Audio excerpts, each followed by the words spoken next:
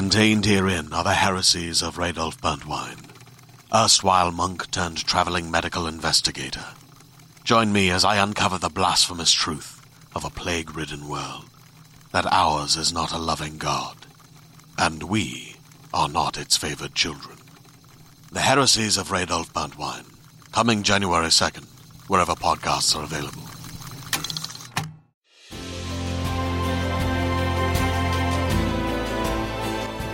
Hey, it's Molly McAleer, and you are listening to Season 4 of Mother May I Sleep With podcast.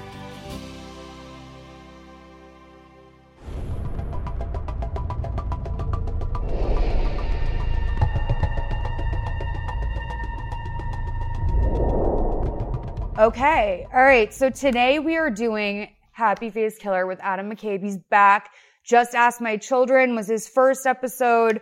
A harrowing tale, also a true story. And there's a little bit of wrongful imprisonment in this movie as well. It's more voluntary though. But that was a great movie. If you haven't listened to that, go back and listen to that. Today we're doing Happy Face Killer, which ironically we were in Japan at the same time. And like all I kept thinking when thinking about the title of this movie is like, I feel like that would be on a t-shirt in Japan. Yeah. Like, I think I might have bought a sweatshirt that says that. It's a Happy Face Killer #1 time. Oh, totally. That was the best part of Japan. I mean, Japan's so great. It is. It truly is. Truly a magical place where just go for a walk and you'll find something to delight you. So I pulled up some trivia on this movie that is actually included with the Amazon Prime extension for Lifetime movies. I'm going to read some as we go through. Please. But I mean, let's just get this bitch started. It's probably one of the scariest I've watched since Drew Peterson. I tweeted that today, where I actually like lost faith in humanity several times because you just never know who's going to kill you. Yeah. And this is a true story. So right away, this is like one of the best fonts we've ever had on this show. These opening credits, holy shit. Okay, so he's called the Happy Face Killer because he signed everything with a happy face, which I call a smiley face.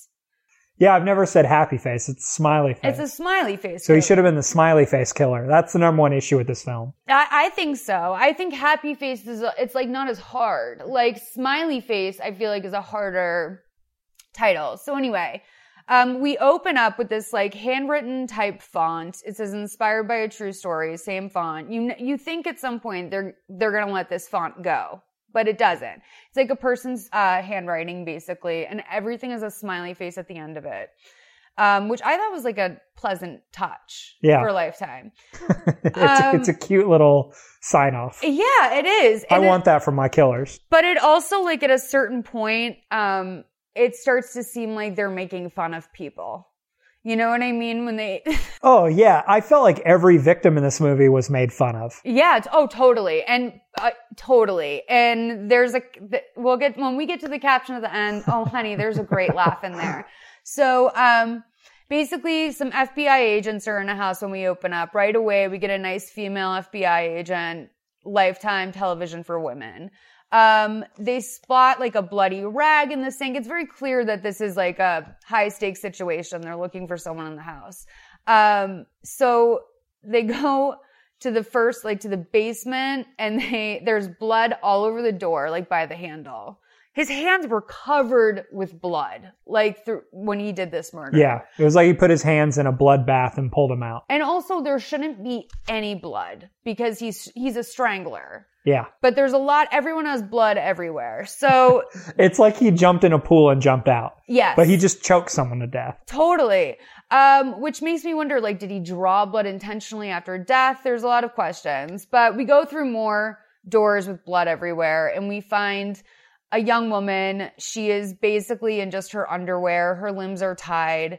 And then above her is a small happy face in blood. So we meet David Arquette, our star. Our star. Our star, our hero in some ways. And he's a truck driver. So this is hard because David Arquette is David Arquette. Yeah. You don't ever, even in Scream, which is like obviously his greatest role, like he's almost cast because he's David Arquette. Yeah. Like he's just kind of like a bumbling idiot. And to see him kind of take this turn, I think as an actor for him, that might have been like, finally, people can see me in like a more meaty role. Like, this is a good role for him. Yeah, but it's exactly what he said. He's David Arquette. There's no divorcing that. No, you cannot, you absolutely cannot stop thinking that the entire time. And before this movie, I was like, David Arquette's a bad actor, right? Because I was telling you, I'm so invested in this and like a little bit deluded about what real content is like. Yeah. Even though I try to go to the movies and I do stuff like that to balance it out, I'm not really sure what good or bad acting is. That was going to be my question for you. This far in your show, having seen this many of these, when I turned this on, immediately like my hair blew back and I was like, holy shit. Almost every aspect of this is poorly done. Yeah. Yeah. Are you so numb to these now that you're like, you don't notice that as much? Okay. So like when Jackie's movie that we did, this is Jackie's husband, by the way, Jackie Johnson.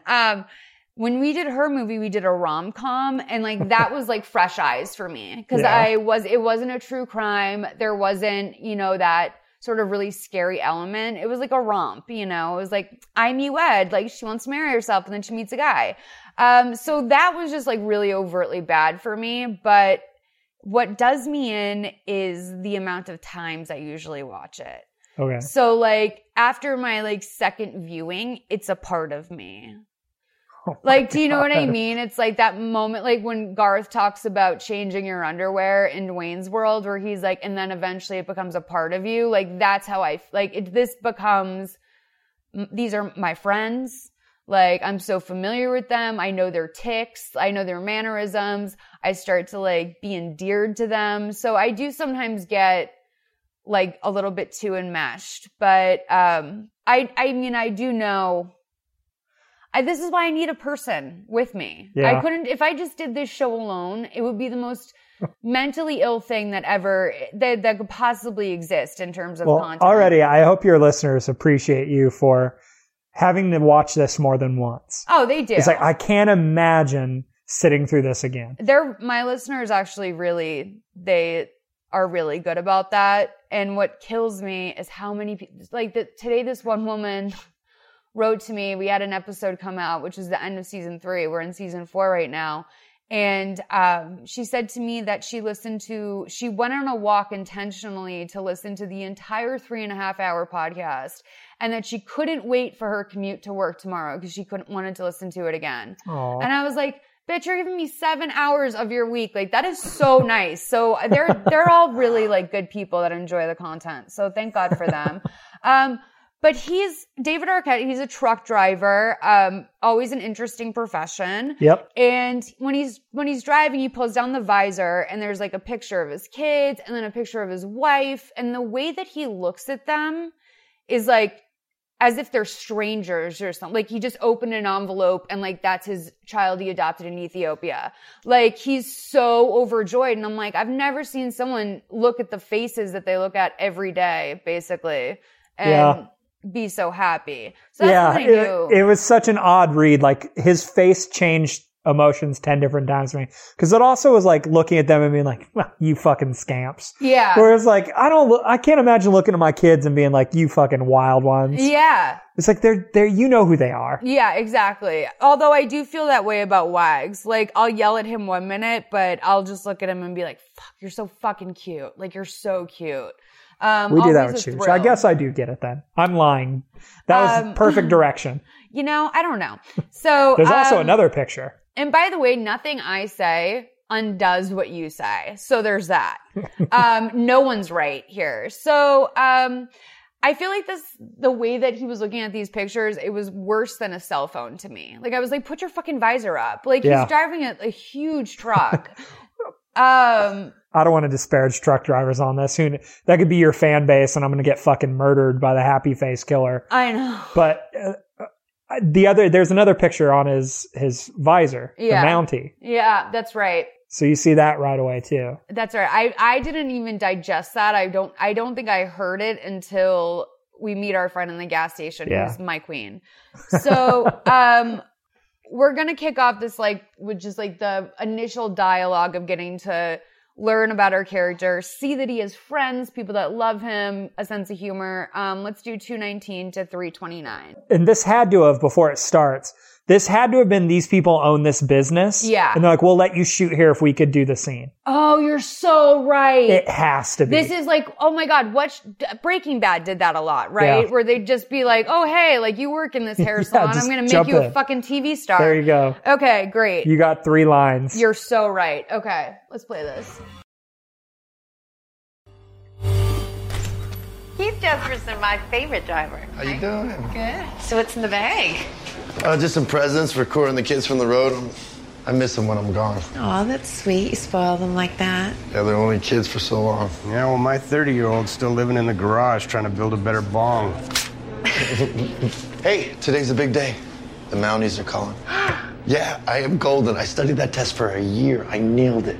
Took the physical, nailed it. And you know what? I look real good on the horse. Oh, well, I bet you do. You're not even Canadian, Jesperson. I was born in Canada, Des. It is the most beautiful place in the world. And it's a better life for me, Cora, and the kids. Aw. Dudley Do-Right to the rescue, huh? That's an animated character and a cliche, Des. The actual Mounties are a world-class organization. Fascinating. Anyway, I got stuff coming in every day this week, so I hope you're around a while. No one ever complains about you. Except that we don't see enough of you. Personally speaking, of course. He's a good guy. Yeah. Why don't you two get a room? They love him. See you later. Bye. He's got this odd fucking fascination with the Mounties. Right. He's a happy family man. Everything's great in his life. Is it Canadian, a Mountie? Like, Yeah. you have to move to Canada. Canadian Mounted Police. Okay. He 100% would have to live there. Okay. So this movie takes place in like Washington, Oregon, like that area of the country. So I guess Canada is in a wild move. Are these a couple, these people that own this shop? They don't make it clear because he's like, get a room. But I think that's just an employee and that's the old dude who owns it. Yeah. Cause I'm like, is he so charming that like your wife's allowed to like overtly flirt with him? Yeah. But then like later on in the movie, she comes up to him like she's a secretary. And I didn't understand that because also like, dude, that is shameless. Like, we do get to the place of like workplace sexual abuse later on. Yeah. But like, if your job is to work there, man, you can't have a 20-minute flirtation break like with some customer. So, I thought it was weird. They were definitely like rewarding him for being a dad. Yeah. They hit a lot of the like tropes and issues that are wrong with women. This is only in 2014 with the treatment of women, I should say. I mean, God, this thing could have been made in the 80s and I wouldn't have been able to tell with how they have their female characters. And also how they have all of their like devices. Like they have like such, everything in this is like Zach Morris's phone sort of like deal. Like, huge phones. Let's think about the female characters in this. We've got secretary. Yep.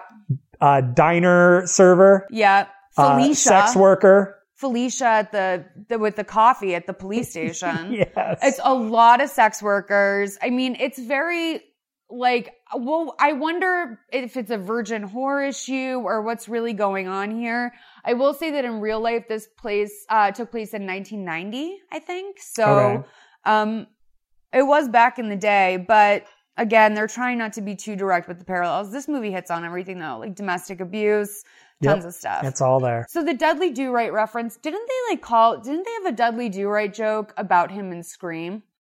Oh, maybe. And it sat with me so weird because they called him that twice. And I just was like, is this a callback or is he just like unable to escape this joke? He can't get away from it.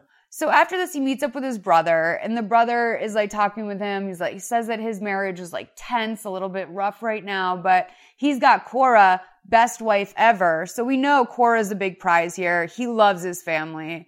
But then at one point he says, his brother says, you know, in relation to things being tense for him, he says, it's not like they grew up like learning about anything about love or marriage. And then there's a beat and he asks him if like, do you want to go see dad this weekend? And we flash back to a very bad memory. Yeah. And you know it's a bad memory because it's almost like sepia toned as well. Like they employ a lot of good techniques like that in this movie. It sucks to like be sensitive as a human being to like, this is based off a true story. Yeah. This is negative stuff. But when they shoot it in such a silly way, right, it's so hard to not laugh at the scenes. Just like how dumb it is. Yeah. I know. And how like heavy-handed it is. So heavy-handed. So we're supposed to know that like he kind of grew up in a blue-collar environment because his dad's hands like look like he has leather gloves on. They are so rough. And he's playing with some sort of electric thing in a car. What is that? It was like the battery. Yeah, okay. So he had like jumper cables, but they had been sheared off to be just raw exposed wire. Okay, I don't know about like, if my car broke, I'd just like walk away from it and call it a day. So he winds up like shocking him with this wire for no reason. It didn't even seem like he did anything. It was like, so we know this is the environment this kid grows up in. So we're back to present day, and Keith is so shook up by this memory that he spills his Diet Coke all over the table, which his brother doesn't seem aware that this is clearly some sort of PTSD reaction. It's more like Keith is clumsy. Yeah. It's like you both grew up with that same thing. I think you know what triggers your brother and what doesn't. Right. You would think. But his brother had serial killer vibes. Like the way he played that. His brother's a worse actor than David Arquette, if that's even possible. And that was like palpable for me. Was that like, cause he has to really, this is where our scale is going to have a fun time today because his underreactions were remarkable.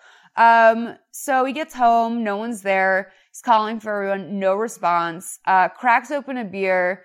Then the phone rings. So let's do 4:46 to 7 minutes. Checks his mail. He's got his monthly issue of Mountie magazine. Yeah, this guy has such a fucking hard-on for this gig. So this is some bad news that's going to come in. Real bad news.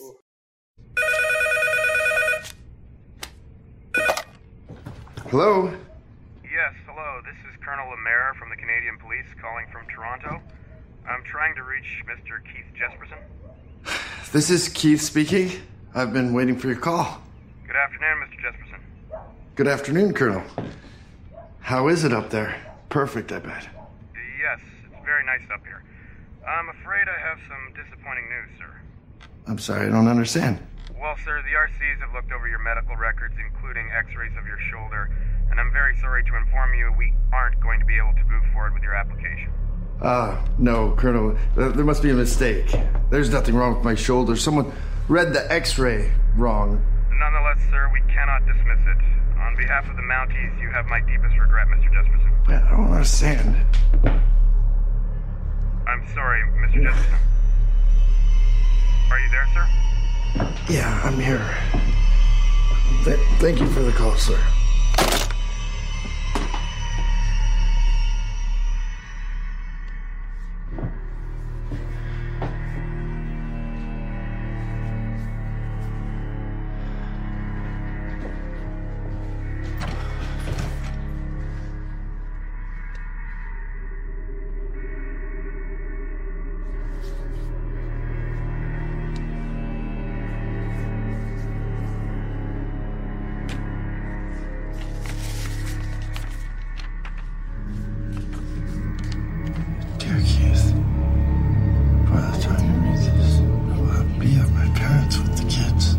After 14 years together, I can't continue in our marriage. You know how much we've grown apart. I never see you. You're always on the road. I've given this a lot of thought, and I will always care about you, but it's over. You can call the kids now and then, but not me. Cora. No.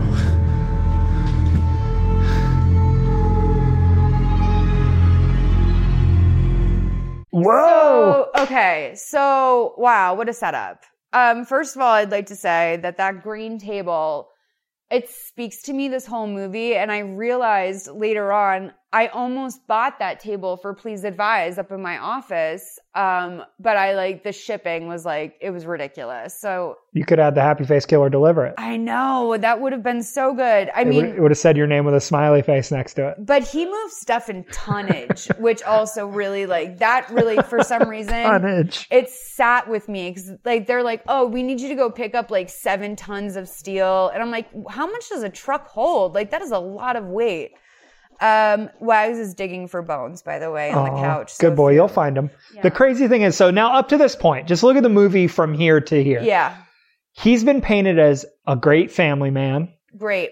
Everyone loves him. They love his service. They think he's polite. He's good at his job. Yeah. His brother's envious of his family situation. Yep, so good. He was abused as a child, which makes you sympathetic to him. He's like, oh, this poor guy. And then you find out his dream and his family left. You're like, God, our poor hero. Right. This poor man. But you don't, though, because you know from the start that there's something up with this guy. And I think it's like... I think that what the writer must have been trying to get across is that like Keith he's so arrogant that he can't process bad information in any way. Because this is where he also, I mean, yes, granted his life did just fall apart in like a full 5 minutes. But I mean, he was he had never done anything wrong up until this point. Like the wife just left because he wasn't around much. Like, yeah, this is a guy that he's a strange bird. And this small, I mean, in terms of life, like no one died, you know what I mean? Just because his wife left that minute doesn't mean the whole like world is over. Yeah. But what this winds up, the series of events winds up doing is unleashing a madman onto society. Yeah. And the point I poorly was trying to make was this writer-director have chosen to depict him for the first 9 minutes as a sympathetic character. Right. To try to justify the change. Yeah. Which it does not. Right. His 0 to 100 that he takes is wild. That must be a David Arquette thing as well as direction, because he is fishy. Like he's fishy as fuck. Yeah. Like maybe this lady who deals with him once a week at the work site doesn't like think, you know, but he's weird, man. Yeah. Oh yeah. Well, it goes back and I'm sorry, I've only seen it once.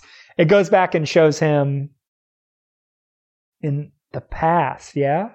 Well, like as a kid, we see that. As a kid, yeah. We open up on like, well, we're going to find out later what that is. Like that's clearly 2 weeks from now or whatever. Yes. Also, I will say that this movie has no concept of time. And like the first time they mention a time span, I was shocked by how long it had been. So now we see the FBI agent from the first scene at a shooting range. Yes. Because you got to show she's the boss. How do we establish this? And right away, her coworker, who's just like a sleazy bro, walks up, hits on her, and she's like, I thought you were getting married, or like, did she find out who you are? So we know right away, this is our girl. She comes in with zingers. She stands up to this guy. She shoots great. So he tells her, you know, like basically like, you have no sense of humor. You need to get fucked, basically. Yeah. And she says back to him, I'm sorry, I must have been mistaken because I thought you were born this century. So she's like a forward thinker. Again, that is some like post Me Too awareness that she has, because she calls them unprofessional, says that it's sexual harassment. Like, I think for 2014, like harnessing this, like, you know, being very self-possessed that wasn't written often. Yeah. In a likable character. For her to like be like, immediately, I'm going to go tell the right people. Yeah. I need to tell about this because you're fucking up. Yeah. Versus just like, what are you doing? She's very present in the moment. Mm-hmm. So, Keith tells this friend of his, Diane, who I guess he had struck up a casual friendship with a local diner waitress, which I've got questions about that. Like, I wouldn't love if I was his ex-wife, Cora, or soon-to-be ex-wife, Cora, that my husband just, like, became friends with a local diner waitress and goes to her for emotional comfort. Well, that was me. God, this fucking movie. But that to me was like, oh, she left him. It comes out as the movie goes because of his womanizing. Yeah. So did they have an affair that she knew about? Yeah. Was there, like, talk of... Yeah. So later on, we find out that the wife does know about affairs that he'd had, but that was never really a deal breaker for her, it sounds like. Just that he was gone a lot. Yeah. She's like, I knew about the affairs, which that's got to kill a person. That's going to wear you down more than anything. When you're in a place where you're just like looking the other way, like that's gotta, Cora was at a breaking point. And he's like basically, you know, saying that he screwed up, he alienated Cora. He's really owning that like she left, which I feel is like a manipulative sympathy thing, obviously. Yeah. she's like, everyone messes up. You should see my list. And she does this hand motion of like a very long list. And I'm like, girl, like, what have you ever done in your life, Diane? Diane seems like a sweetie, like not even a detention in high school. Well, her list is probably like ran a yellow light. Yeah, didn't give to the collection plate at church. Yeah, said I weighed 110 instead of 112. Exactly. Which is like, I feel like that about, like, I feel terrible about everything I do. And my nightmare is like realizing that like, not only am I not the worst person I know, but that I probably know someone who's killed someone. Oh, for sure. We all do. Don't you think we all do? I think we do. I think every single one of us at some point in our life, whether we know it or not, has met someone who's killed a person. Either knowingly or accidentally. Yeah, totally. Yeah, totally. I think one of the two. You fall in one of those categories. I have a sixth degree of separation of like a guy who was a drunk driver, killed someone. It was like the worst thing that ever happened to him, obviously. But I'm sure I know someone in real life. I think a lot about murder, man. Like, people just be out here murdering. Like, too many people are... There's too many murder people. It doesn't help you watch these goddamn movies every 7 times in a row. Well, this doesn't happen. This does not happen every week. But I will say this and Drew Peterson really broke me. Like, Drew Peterson, I was sobbing, though. Like, because he murdered 5 wives, and they never figured it out. So... police incompetence in this, too. Like, it's all there. Yeah. That was the scariest part of Helter Skelter to me, if you've read that. Yeah, I've read it. It's just like gross police incompetence constantly. Yeah, totally. And when the police, like, there's a great, like, little speech that comes up where they basically are like, local police ain't shit. Yeah. It's great. So Keith is doing probably one of the other darker things he does in this movie. And he's at home, like, drinking, watching home movies. Simple times with the kids. Pounding Keystone Light. Totally. Watching home movies. So he gets restless. He starts doing the head rub and he picks up his phone. So let's play 9/11 to 10/29. I don't make the time codes, man. They tell the stories. 9/11 to 6969. You've reached Cora Jesperson.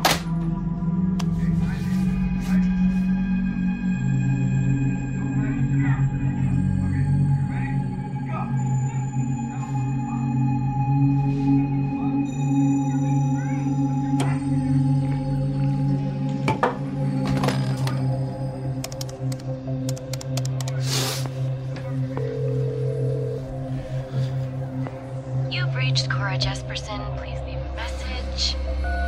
Hey, Cora, it's me. Just called to say I'm sorry. You know I screwed up, but I want you to know that I love you and the kids. I never thought I was a bad father or nothing, but I do understand that I have to be a better husband. So if it's all right, I'd like to come see at your folks. If that's all right, let me know. All right, bye.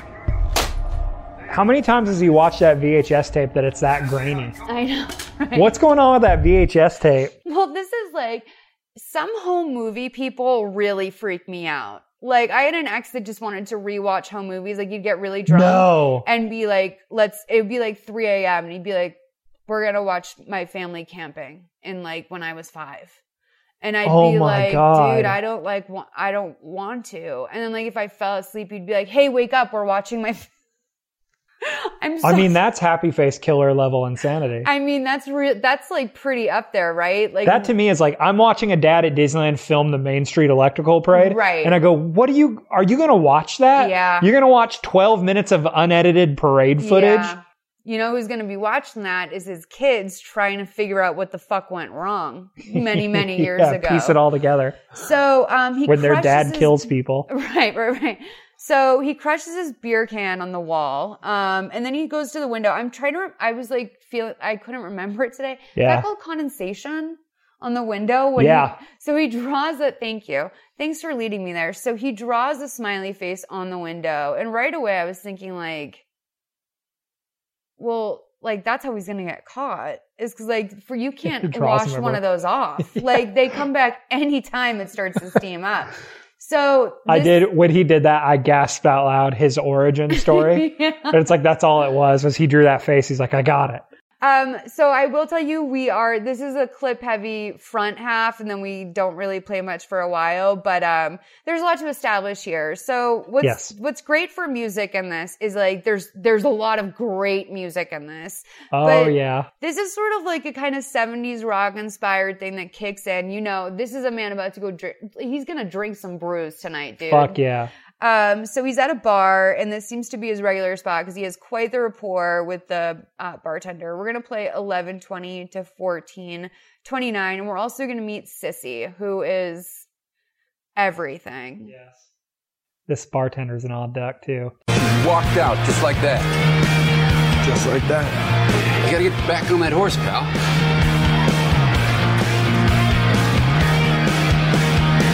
I used to be such a sweet thing till they got a hold of me. I opened doors for little old ladies. Nice shot. Thanks. I'm a natural. Yes, you are. What's your name? Sissy. Peyton. Sissy. I love that name. Oh, a nice one. Dude. Yeah. Where are you from? I don't live too far. What's your name?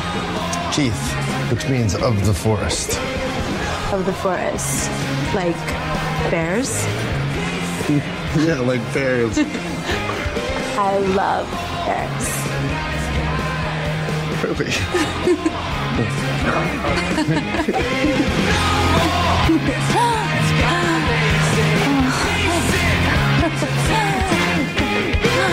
Oh, take it easy, Papa Bear. Huh? You want it off? Yeah. What if I don't? Don't be like that. Oh, Forest Bear doesn't like that. Why are you calling me that? Forest Bear is sad.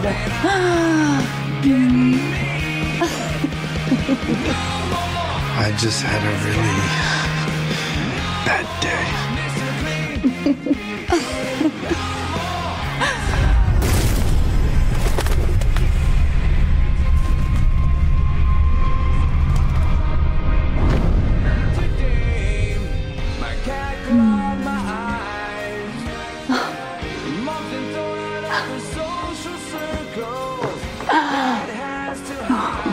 Don't touch that.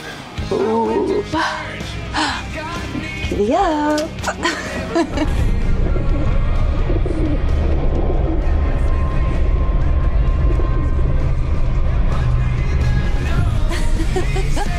I said, don't touch that.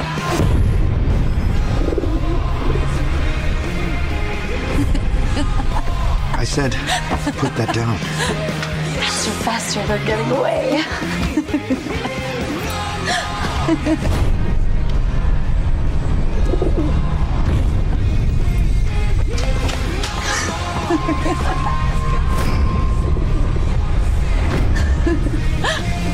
You know what, Sissy? You talk too much.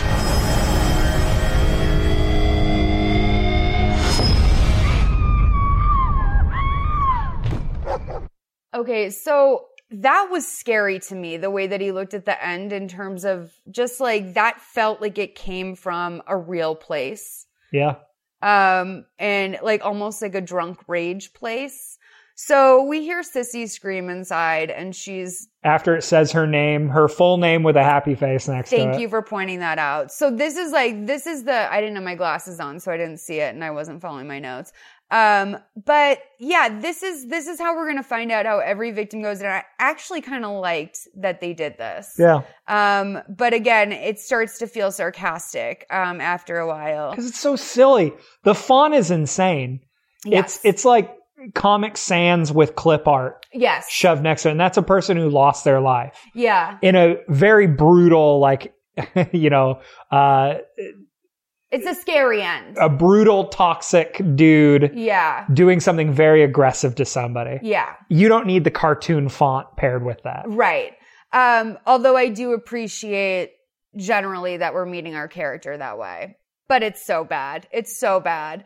You're right. I mean, this is where I start to get delusional and think that's a good thing. But like, again, it's so important how quickly that escalated for him. And this is going to, everything after this, the main thing with Keith is that he can escalate any situation, even the smallest little thing, and he carries revenge. Like, that is a big thing for him. Yeah. So he's just sitting there when we come back from this, looking at her dead body on the bed. He stripped her down to like her underwear, which seems to be his MO. Yeah. They didn't like yeah. I don't want to say too much. It's crazy with these, like the true story versus the movie. Yes. Cause I'm new to this world. Yeah. So like when I read his Wikipedia page, like it quickly stops being funny and it's like, oh no. Oh yeah. No, this is, for legit. So the Sissy, like I started watching the Dateline before you got here, just to kind of get a sense of what it was really more like. And the person that was, none of the characters' names are real, but the person who was like actually Sissy was a very like, she was just like a very extroverted person. She would go to bars a lot alone because she would flourish in that environment of just like walking up to people and being like, hey, what's up? Just making new friends. And yeah. Okay. And so like, I don't think she was as, potentially like troubled as this movie kind of portrays her to be in a way. Cause we'll see some surprising shit when her mom has to ID her body. Yes. But like this, like she's just like, was a fun loving girl who went to the bar, who was like playing pool with a bunch of guys she didn't know, and she wound up going home with one of them, which was, I think, her kind of regular move, according to the Dateline thing. So he goes into the bathroom and washes his hands, and he wraps her up in a sheet, washes the blood out of the carpet with a small little scrub brush. And that scrub brush fascinated me. For some reason, I was like, every time I saw it, I was like, it's so tiny. Like, where would you even get that? And then he looks up and sees his family picture on the dresser.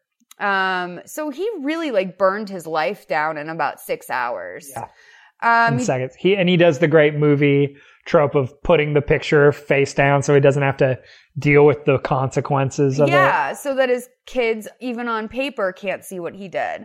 So he drives her out to the woods and he opens up the sheet and he looks at her dead body. He cuts a piece of denim off of her jeans, cuts out the zipper, and you just see his hand doing something. You're not really clear what he's doing. Pushes her down to a little ditch, and it's wild the way her body falls down that ditch. It like rolls over 7 times. This is such an unfortunate thing to say, but again, the idea of how shitty they do it makes it funny. Yeah. When he dumps the bodies, he does it in such a cartoonish fashion. It's funny.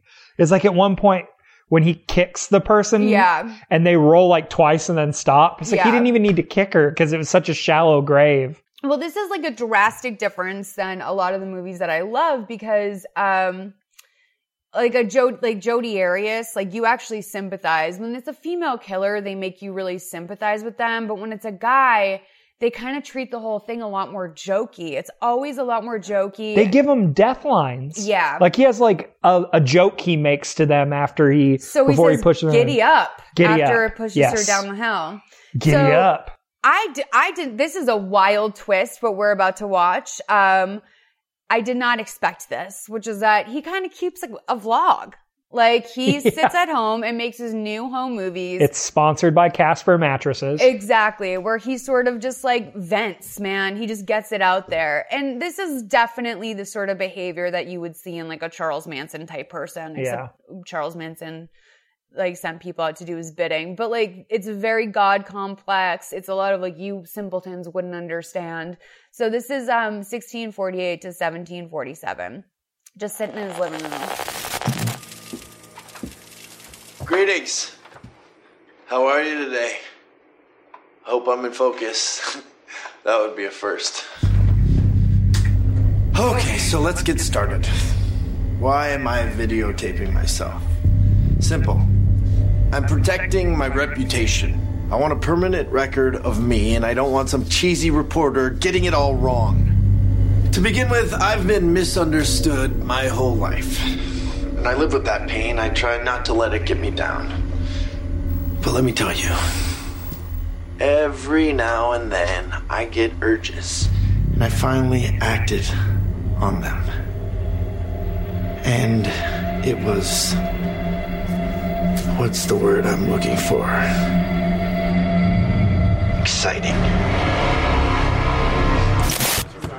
Okay, so, like, here's the deal. He just really summed up a big thing, like, for me, which is that you probably deal with people who have these urges. Like, this could be any guy on Reddit.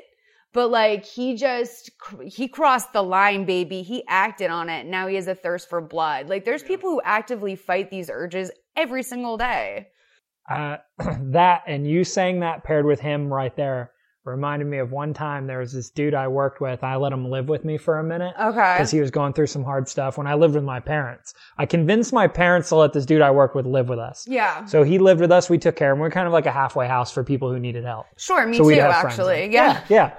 So this dude who lived with me, who worked with me, had a drinking problem. Okay. And at one point he got real drunk and he's in my parents' backyard. My parents are inside. We're in the backyard and I'm kind of talking him down and he's sitting there and he's like rubbing his fist and he goes, "This world is a horrible place." And I go, "I know it can be bad. I know there are bad people, but also there's good too." Kind of having one of those talks. Yeah. And he goes, "Has anyone wronged you?" And I looked at him and he looked at me and it like held for a long moment. And he goes, "You give me a name and I'll swing the axe." Shut up. And it's the scariest thing anyone's ever said to me because of how sober he got in that moment. These jurisdiction cases. Whereas like, this is you waiting for a gentle push. So it's similar with this where it's like, okay, you're using this as an excuse to do what you want to do. Yeah. So was he in the wedding? Yeah, he was my best man and then he went on to become the happy face killer. What happened? How did you get him out of your house? It was one of those things of like me talking to him and like, yeah, start finding, and he had pride. Yeah. Like, so he was like, I gotta get out of here. And he just like made the decision and moved out. Like he found a place, he got his shit together and moved out. Cause he's a really smart guy, but he just had such like, why is this happening to me? Anger issues, just like this guy. Yeah. Where it's like these dudes all think it's happening to them. Yes. Any dude who has this mentality is like, why me versus seeing how everyone relates. Right. Totally. You're so right. You're so right. Damn. That's fucking deep, man.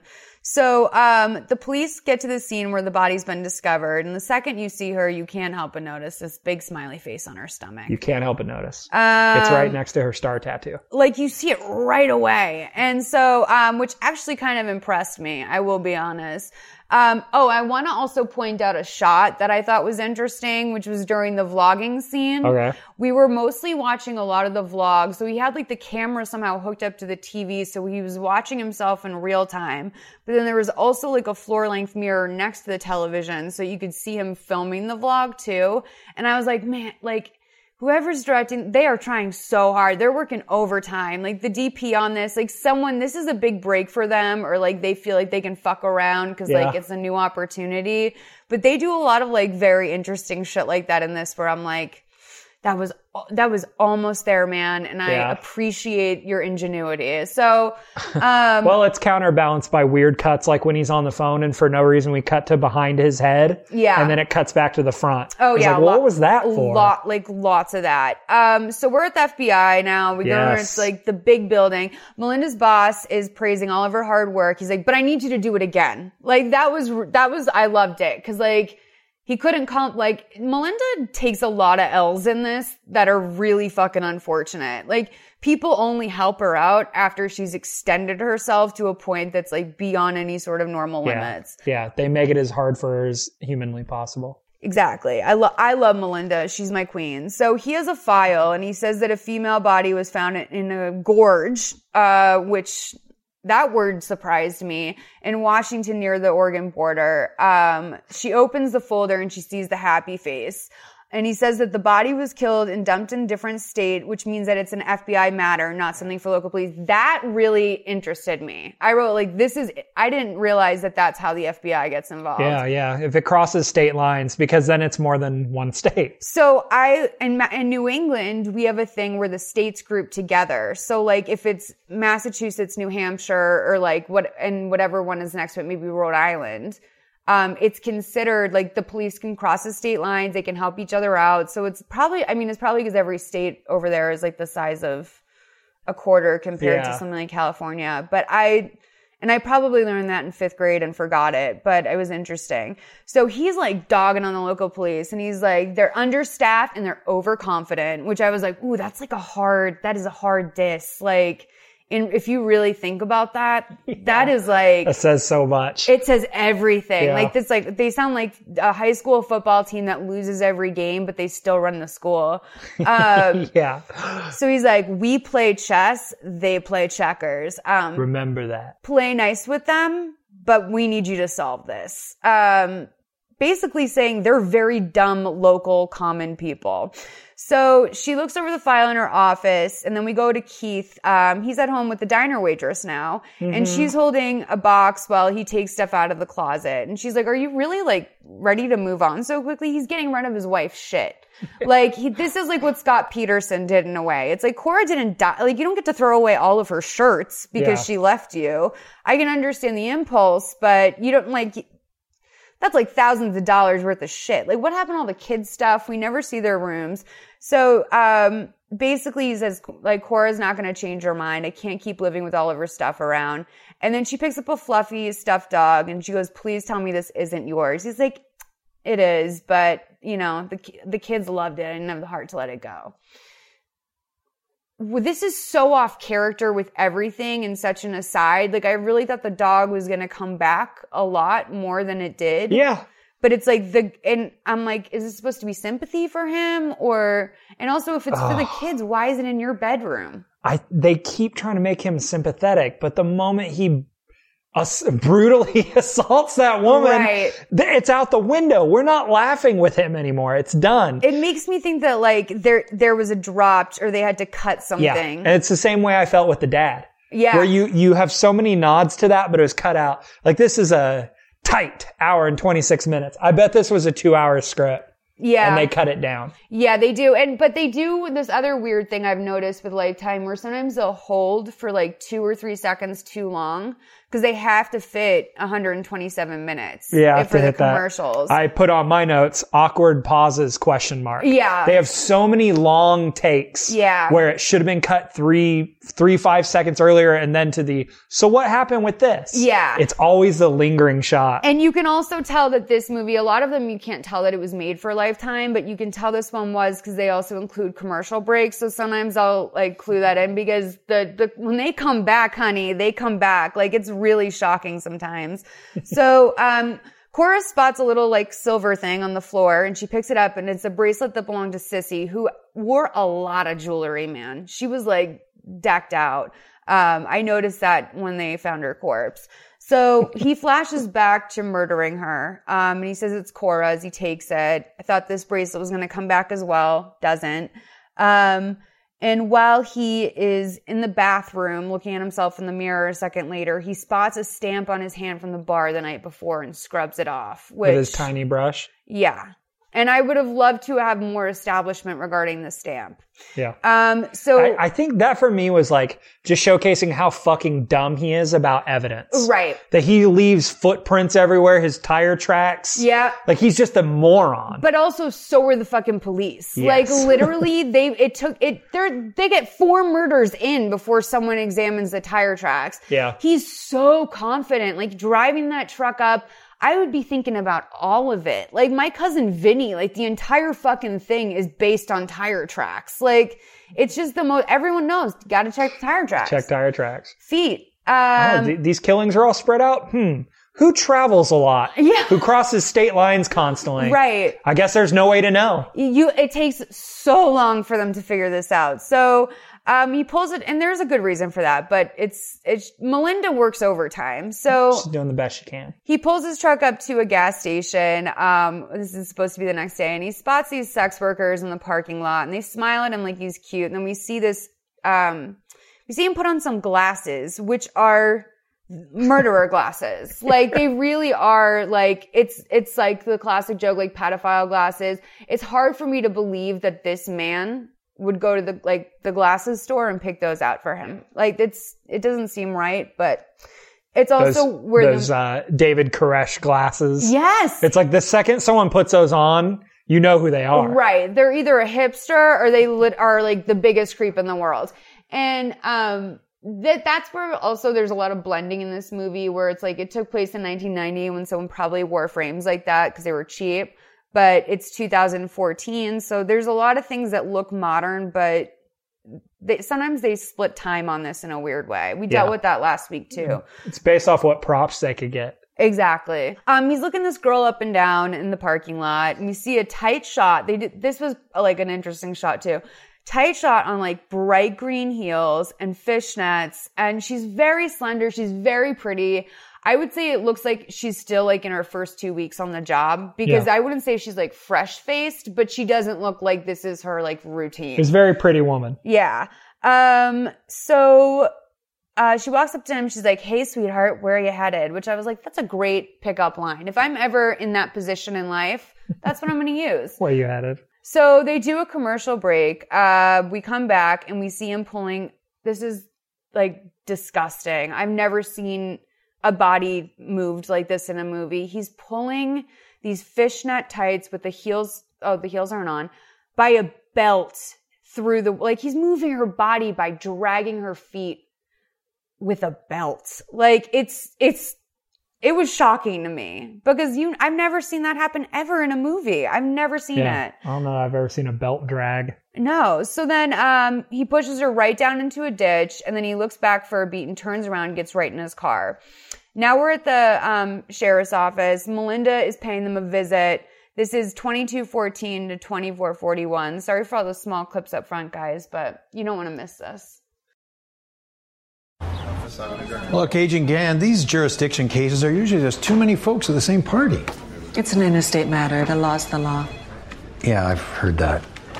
Felicia, can you get some coffee? With all due respect, Agent Gand, I actually have done this before, so you being here may be overkill. The government prefers to be thorough. Well, good for them. How do you take your coffee, Special Agent Gann? Well, that's okay, hon. We can take it from here. I think we can figure out coffee. We got an FBI agent on the premises. How long you been an FBI agent? 11 years. All right. Well, I've been sheriff in this county 17. Every time there's a murder, 6 in the last 9 years, I've caught him and got convictions. That's very impressive. Look, if Uncle Sam wants to waste taxpayer money bringing in the FBI, I can't stop him. But this isn't Mayberry, and I'm not Andy. I'd like to see the body.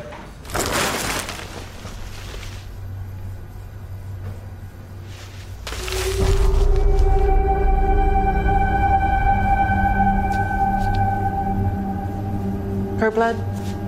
Yeah. I can also confirm time of death was 48 to 56 hours ago, Agent Gann. We still haven't ID'd her. FBI will run a thorough DNA match. Look at this. From a place called O'Finn's Tavern in Portland. Whoever did this had strong hands. The wounds all indicate that. Strangulation marks are pretty severe. Euphoric rage. Murderer savors the struggle. It's highly personal, no weapons used, it's intimate. I'll need you to check for latent prints in the blood on this marking here. You got it. Happy face. It's a taunt. He thinks he's smarter than everybody else, that he can't get caught. Any leads, Sheriff? So far we got 3 clues. 1, the bloody happy face. 2, the stamp on the back of the victim's hand from O'Finn's Tavern, which tells us she was in Oregon when she was murdered. And 3, the zipper from her jeans was cut out. Probably a souvenir for the killer. I've seen that before. May also be a deliberately false detail to distract us. Well, even still, we find who has that part of her jeans. Might be our killer. We have to contact the police in Portland, so he's been reported missing. I'll have my team investigate the dump site here in Washington.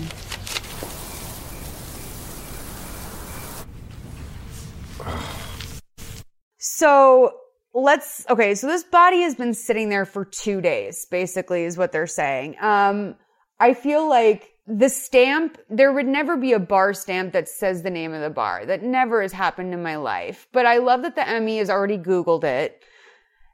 She did all of the work. Like, they have all of this stuff, like the jeans, that's some good intel right there. Figure out the brand. There's probably a button or something that would signify that.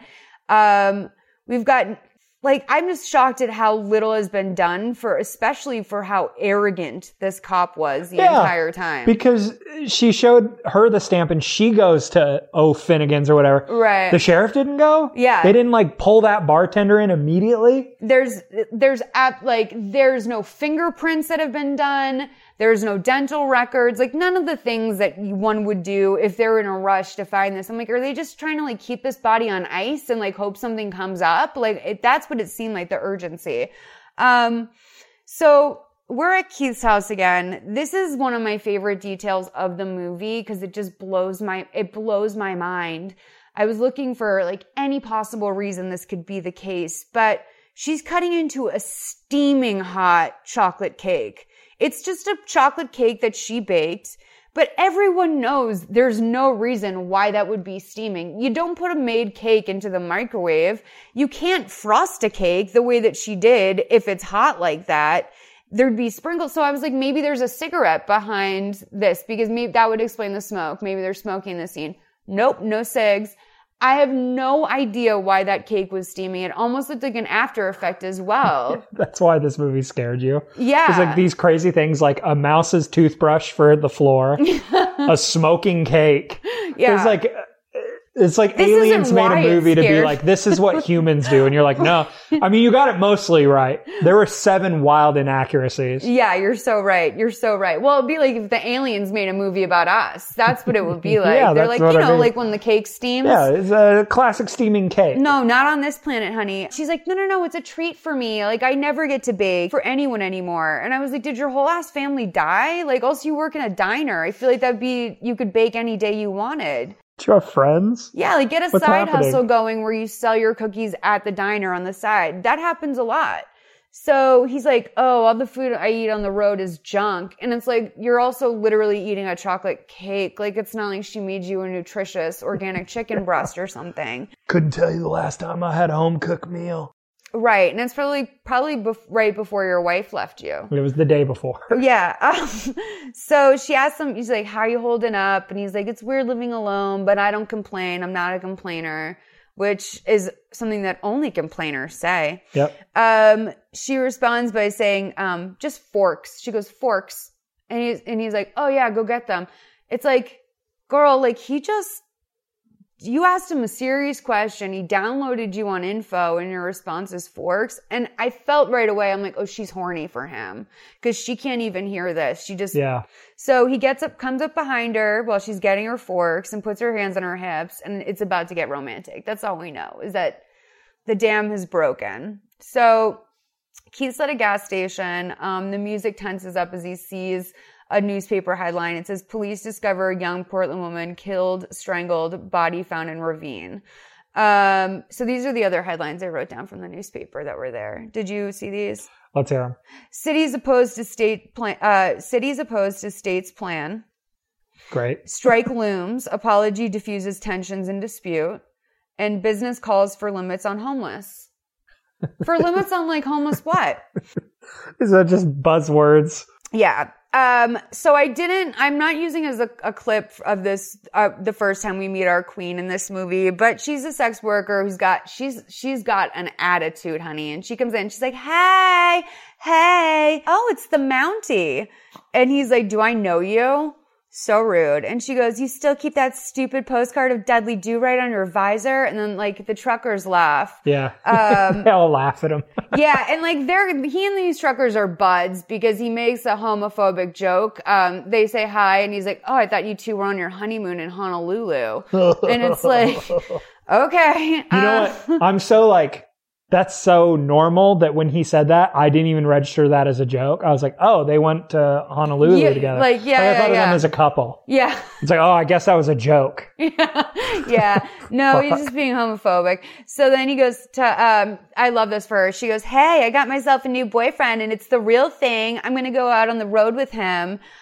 She pulls some like red soda out from, I loved it because it's like, who drinks a fruit punch soda? This chick. She does. And she uses a red vine as a straw. Totally. And her last meal was French fries. Oh, you're so right. So she goes, I'm going to tell you, Mr. Mountie, weirdo truck driver man, he's screwing me way better than you. Her lipstick I notice now, is insane. Great makeup for this. She overlined her lips great. And then Keith like flashes back to his childhood. He's playing with a baby kitten. And young Keith spots a microwave while this adorable baby kitten is playing with him. And you know what happens next. He fucking puts that cat in there. And he says to her, we flash back to current day. And he says to this woman who just called him Mr. Mountie, I remember you now. You're the one that always wears a flea collar. Oh, dude, I was like, that is rough. Like, like he's hitting her where it hurts. Like that's some girl shit. Like that's shit that girls would say because they know how to really hurt each other. So she doesn't like this. They have a little stare off. And then I wrote here, was he sleeping with, pros at the truck stop the pros is what they call them on SVU.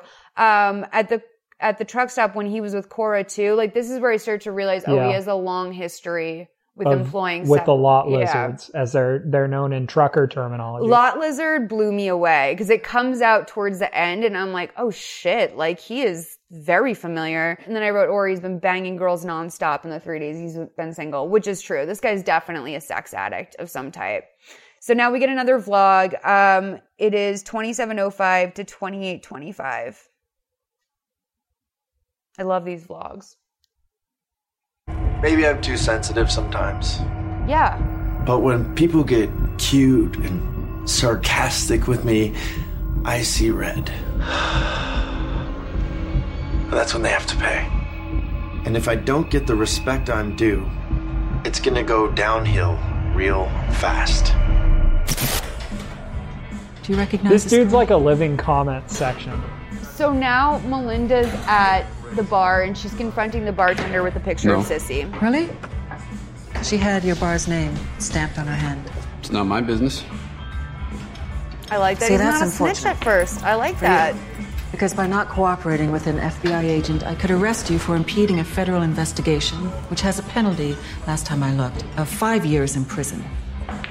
Or I could give you a second chance, since I don't want your stupid ass clogging up the justice system. Which would you prefer?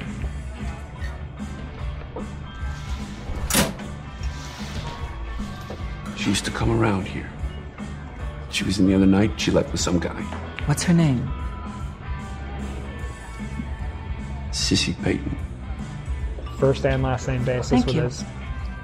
That is, I mean, customers. That blew me away as well. Cause like, it also makes it seem a little bit like he was kind of pimping her out when he sent over his friend. Yeah. And I'm like, oh, do you know Sissy? Like gives it up. I'm like, he was just like, sure thing, man. Move on. Go to Sissy. Go to my sex positive friend. Here's her first and last name. Exactly.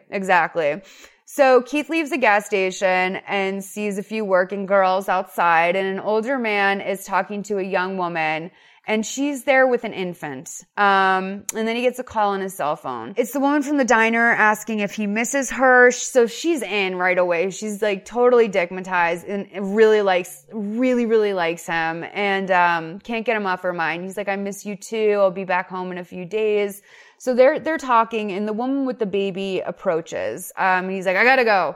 So she says that her name, we see on the screen rather, that her name is Candy Smith. And Candy Smith has a baby. Like, that's a tough situation to be in, because it's not desirable in any capacity. So, I just wrote here, if he kills that fucking baby. Like, I just wrote that to myself, like, as a response to this, because I was for sure that that's what's going to happen. But she says, hey, nice rig. He says, where are you headed? And she says, I was actually trying to get to the market today. I need to get formula. So he's like, that's the least I can do. Give a mother a ride. So, then we see Sissy's mom identify her daughter in the morgue, which every time I see one of these scenes, I think about, God forbid if I ever had to do that. Or if anyone I love ever had to do that. You know, it's just, I don't understand like how people, somewhere in America every day someone has to do that, and I don't understand how they ever move forward, if that's even possible. I don't get the legality of it. It's like that's from an era where we didn't have technology to prove it was who they were. Right. Now it's like, just scan their teeth. Right. Let me know if it's them. Yeah, pull up their fucking Facebook. Yeah, like, pull up any picture and hold it next to them. Have someone who does deep fakes look at their face and like see if it's, yeah, there are ways to prove it. Yeah, it's brutal. And her mom's like, can you please cover her up? Which, thank God she said that. She wanted to give her some dignity, and she goes, you know what? It was kind of just a matter of time, and thank God I won't have to worry anymore. Which that really was on my heart, because you know that there's so many parents out there that know that their child will die before them. And it's just terrible to think about that pain. I mean, there's a lot of reasons why someone might have that hunch, and it's just, this is so sad. So it's crazy when they have those very real moments in the midst of all this shit. Mm-hmm. To where it's like, oh, like, spend more time on scenes like that, where it's like actually dealing with the emotional weight of what we're watching. Right. Versus almost fetishizing it and making it goofy. Well, Lifetime does do this great thing sometimes where they will backload the movie with really good supporting cast. And I think that she was good. And I think that that's why I also really felt for her. So they will get at least one or two in every movie that it's like, yeah, you're the kind of MVP of this. So, Melinda's like, I'm sorry, no one deserves this, doing my best to find this man. So, a woman comes into the police station and she looks like she's had a rough few days. Like, that's my first instinct when I see her. She's wearing sweats, her hair's in tangles. She looks exhausted, and she says, she knows who killed Sissy. It was, her boyfriend, and she was there, and it was the two of them. They did it together. So, in real life, this did happen, but the woman called in anonymously and said that her boyfriend did it, and it was this guy. And then eventually, when they figured out that it likely wasn't him, she called and said, you know, I need to tell you the whole truth. And she said that she was there. So in real life, she did not go in, because I thought what we're going to find out is, I thought this is desperation at its literal peak. Yeah. So they the police bust in and arrest Bud Skinner, because of course that's his name.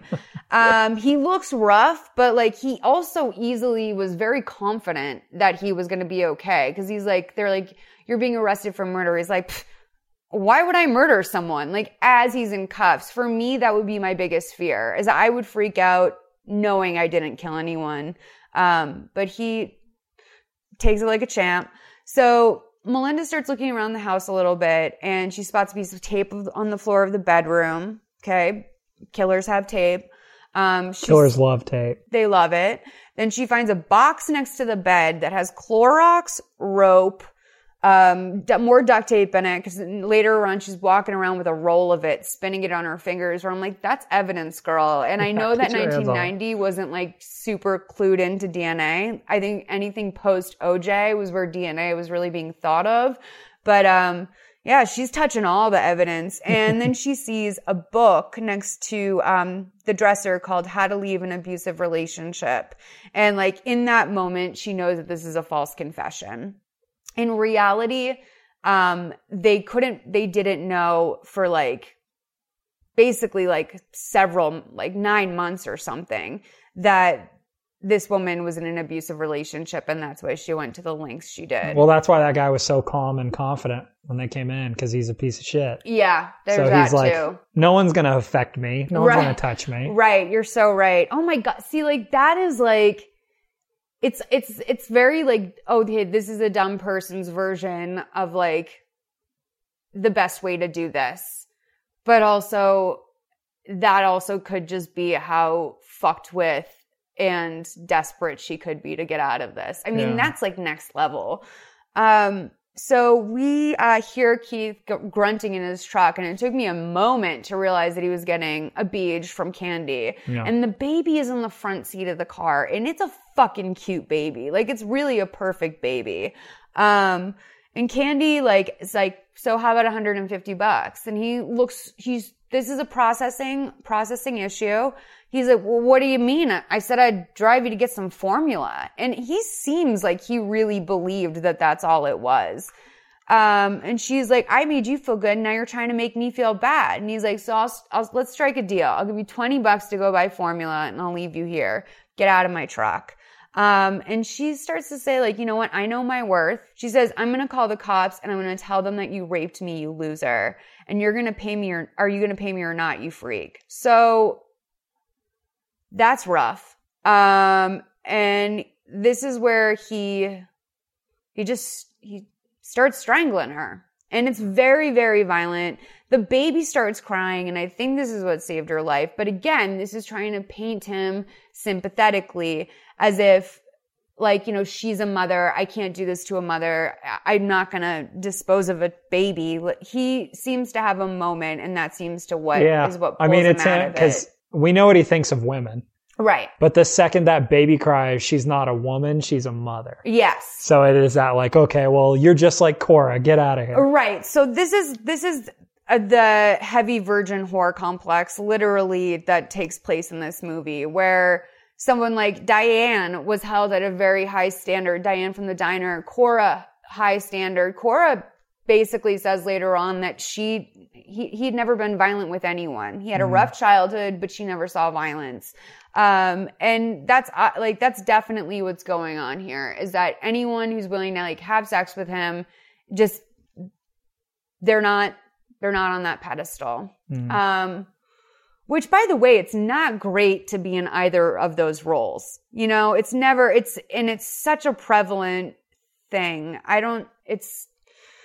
It's rough to think that someone is so psychologically conditioned this way that this is how it's just, I don't understand it. I don't understand it.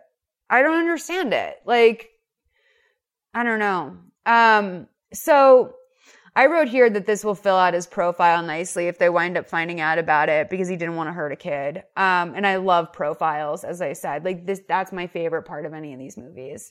So Keith finds out about the false confession next. And this pisses him the fuck off. I want to play this scene partially just to see the way that Keith goes through it, but also the audio effects when he pours the coffee it's such loud pouring. So 33:32 to 35:05. Dolores Parnicki and her boyfriend Bud Skinner have been arrested in the strangulation murder of Portland woman Sissy Payton, whose body was found by hikers in a forested area near the Columbia Gorge. Authorities report Parnicki has confessed to taking part in the murder and has implicated Skinner.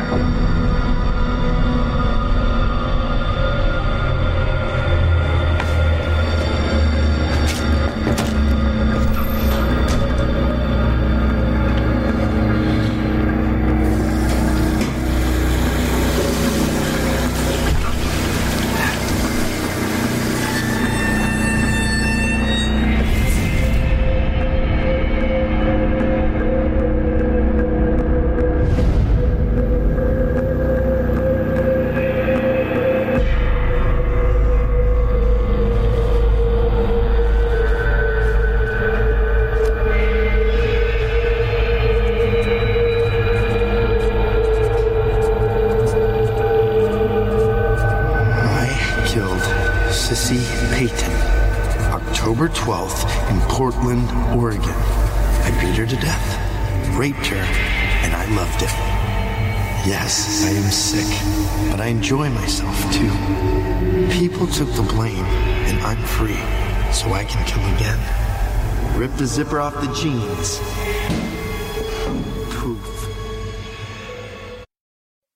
I mean, it's humiliating. It took them so long to figure out he was a truck driver. Yeah. But yeah, this is the type of dirty bathroom that doesn't ever really exist until you're actually at like a real deep, deep truck stop and just everyone has given up. It's filthy in there. I feel like that's like the kind of thing that will make you hold your pee for one more state. So he looks a little bit pissed. Obviously someone took all this credit for his work. That's where I was like, oh, this is really forming in a nice way for me. Cause this was exactly who I thought he was the second I laid eyes on that motherfucker in his visor. Like he lives in his own world. I feel like he probably thinks when he shuts his eyes that like nothing exists, you know? Yeah. He's one of those people. So, we come back from the commercial with cute driving. He arrives with a plastic bag. He's actually going to see Cora. Cora comes out of the house and I mean, I'm a little bit taken by how little conversation has gone on regarding the separation, the divorce, the custody. Like, he basically wipes his hands clean of it, but he actually really seems to love his kids. So I don't understand how we're supposed to digest that. Because they're like extensions of him. Right. And like with his dad being shitty, I just took that as like, oh, he thinks it's his job to like pretend to be the best dad possible. Yeah, you're right. And I think that the way that Cora comes out, she really looks like a person who is so like, he knows what he did wrong and he knows that she's had it and that she's exercising her God-given right to leave a scumbag. Yeah. She's playing chess. He's playing checkers. That's right. So she says, I want you to leave as soon as he pulls up. And he's like, can I please just talk to the kids? So after a moment of begging, and Cora looks like she's tearing up just as he even stands in front of her. She did a good job. She did. She was great. The kids run out of the house. They are like so happy to see their dad, which I found really heartbreaking for them, just thinking about growing up knowing that this is what your dad did. Like, and they're so young and just like, normally kids annoy me in movies, but they're like, I'm like these sweeties. Same. He gives the girl a doll and the boy a new baseball mitt, which just gendering the fuck out of them. Cora looks destroyed as she watches on. So I just wrote here, sometimes I write notes. At this point during my first viewing, I didn't understand what happened, what Cora's deal was. She didn't see him very often and he was absent. So she took the kids away and acts like it's a favor to let them see him. What am I missing here? So that's like kind of like where you're at this point in the movie, the first time you see it, if you're just like very passively watching, I would guess, right? Yeah. So Melinda goes to speak to Dolores, the woman who confessed to the murder. Dolores is, I love her. I have to give it up to her in a big way. I kind of love that she went there, that like this real person went there. I mean, this is next level. So let's play this and then we get another vlog. So we'll go into the whole thing. It's like 2 minutes, 36:41 to 38:42. What's really going on here, Dolores? Are you just saying this because Bud treats you bad, he beats you, you want to pin this on him as payback? He'll get what he deserves for what he's done. To you or to Sissy?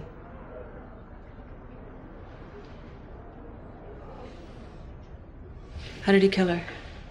Rope. What else? Gloves. Duct tape. Like the ones I found in your apartment? It's almost like you wanted me to find that stuff. Bud must have hid it. Ask him. Dolores, if you're trying to set up an innocent man... He's not innocent. Of anything. Tell me about the signature left on Sissy's body. What does it mean? Whose idea was it? Dolores, I know what you're doing. I understand why you're doing it. But Bud didn't kill this girl. The real killer is still out there, and he is going to kill again. Please help me. I've told you everything I know. So get this. Some whack job named Dolores Parnicki told the cops that her and her boyfriend killed Sissy Payton. Which is a miracle since they did it. I did. I killed her. They're trying to take the damn credit? It was me. Maybe whisper that. Yeah. Like, your neighbor could be mowing the lawn next door and hear that. He's making one of his little kill videos again. Yeah, exactly. So, we go back to the station, and Melinda, who I think she's good too. Underrated. Like, the subtlety in her acting is, I think everyone's a little bit washed out by David Arquette in this movie. Like, his badness brings the whole fucking team down. So the assistant, Felicia, brings in the messages that were left by Keith at a truck stop in Burlington, just pictures of the graffiti. And she says to Felicia, can you look up any papers see if they mention the missing zipper or not. So we see Keith getting a nice club sandwich. It actually inspired me to get a club sandwich. I didn't, but I wanted one at the diner. And he asks Diane to sit with him for a minute. And she's a little bit reserved at first. And she's like, I feel like you forgot about me. And he's like, no, I've been driving around. I've been thinking. And she turns on a dime. And she's like, about what? And he says that he's been thinking about the two of them. And he wants to get, he wants her at his place more, he says.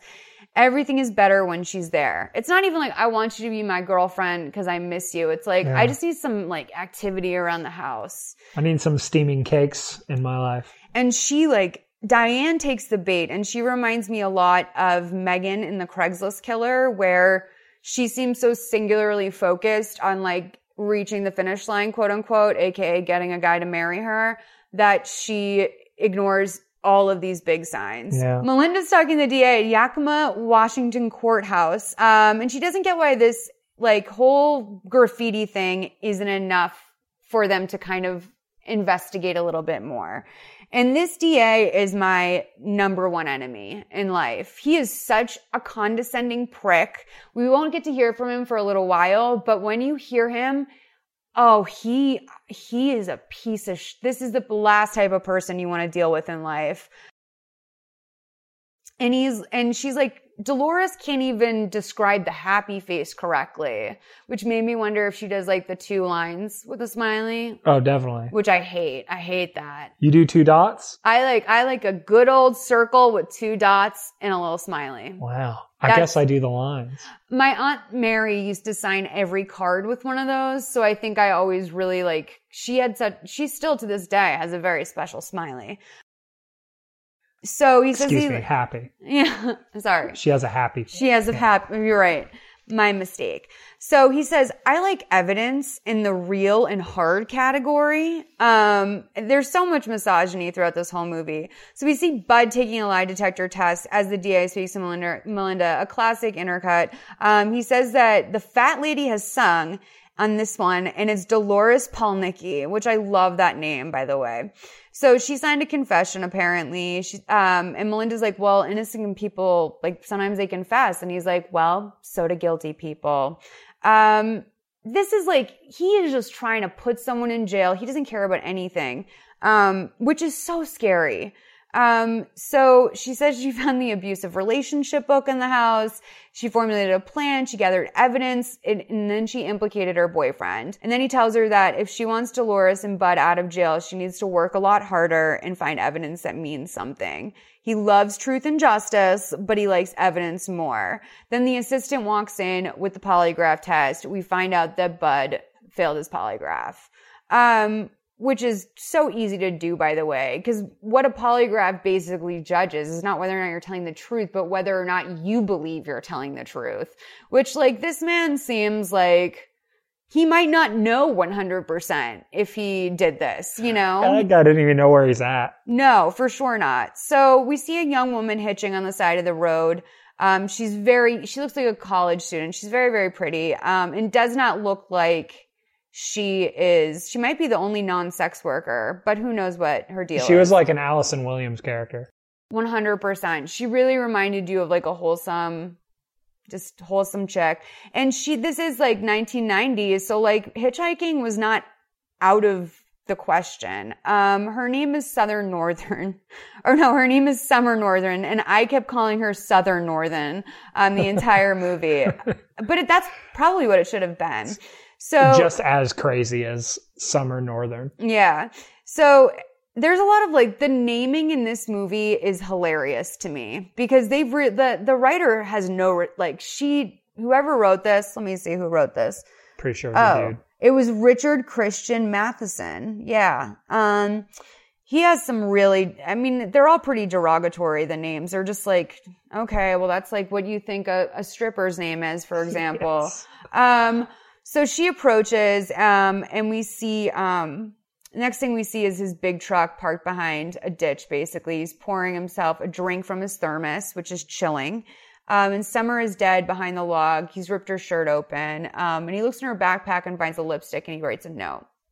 So the police are at the scene now. It's like a day later or something. They have a little bit more evidence this time. They have an ID and everything, which is great. Melinda tells the dead body, she speaks to her, which always happens in these shows. She's like, I won't let them get away with this. That's a big, Mariska Hargitay will speak to any corpse on that show. And Summer's body goes, thank you. Right? Exactly.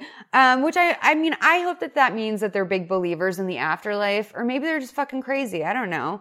So she finds a note with like on a piece of wood and it says, I killed Sissy and I did this one too. Maybe next time you'll believe I'm still out here. And she says to the sign, you're really starting to piss me off. Which felt a little casual. Yeah. So Jackie was in the room while I was watching this. And so she caught a decent amount of it. And at that line, I got mad. I was like, the first murdered woman didn't piss you off? Right. The second someone did this and marked the body, like with a calling card, you weren't instantly pissed? Yeah. Well, because like right from the jump, the smiley or the happy face is kind of a brilliant signature because you know the first time you see it, like you don't have to get several in and realize like, oh, there's a code here. It's almost like Zodiac Killer-esque where you're like, there's only one type of sick fuck who would leave that, and that's a serial killer. So finally Melinda notices the tire tracks. I just wrote, thank you. Diane sees Keith in town, and they seem thrilled to see each other. This is like a hot happening couple, and he hugs her and he kisses her. I wrote, this feels fucking bold for a guy that's like still not divorced and apparently his wife is in town, but I didn't realize this was a time thing where they weren't very clear about how long that things have been going on. He takes her into the park and he tells her he's had the best few weeks of his life and that he's so in love with her. She's like, I feel the same way. I just didn't want to say it first. And he says, you know what? Once those divorce papers are filed, like, I'm going to get married again. She's like, I'm sorry, what? Totally pulls out a huge diamond ring, proposes to her in the park, doesn't even get on a knee, by the way, which I found it disturbing. Now it's like multi-layered to me. And it's like, oh, he doesn't care. He doesn't find it an honor. Yeah. And that's all about her experience. And he's not going to give her a good experience. Totally. And she also, I don't know if you notice this, but this actress almost like dips in and out of what sounds like a British accent at times. And she does that during the wedding and during the engagement scene quite a bit. So, we must schedule our wedding. Yes. After I'm out of university. So she is very enthusiastic about this. She's thrilled. They start making out in the park. And I just wrote like, girl, like this is where she's Megan from the Craigslist Killer, because to most women, after a few weeks of dating, that would be a major red flag. He just told you he loves you for the first time, and in the same breath of proposing to you, mentioned his divorce. So at home, Keith looks at a picture of his wife and kids. The news is on, and the woman says that Dolores confessed and that her boyfriend denies it, but they're giving Dolores some notoriety as the alleged accomplice. So I noticed the word notoriety. That's what really like sends him off. And he says to himself, she got it all wrong. He starts to get really frustrated and starts just like walking around being like, I did it. It was me. I did it. So at this point, he's so pissed that he's inspired to pull out a legal pad and he sits down at the kitchen table that I love and he writes a note. I wrote, this shot is actually pretty cool because they like don't break, it's all one shot for like quite a minute. And they actually take it a little bit too far. Like I'm like, they should have cut this after the living room. But let's play this note writing thing. It's a minute long. 46:20 to 47:56. I would like to tell my story. I am two people, and sometimes the bad one is in charge. When I'm my bad self, women better be careful. Remember Sissy Payton?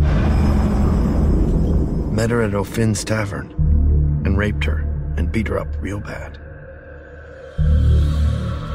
I strangled her and ended her life. This turned me on. I got high. Painted happy face on her chest. Told you it was time to believe that I'm out here.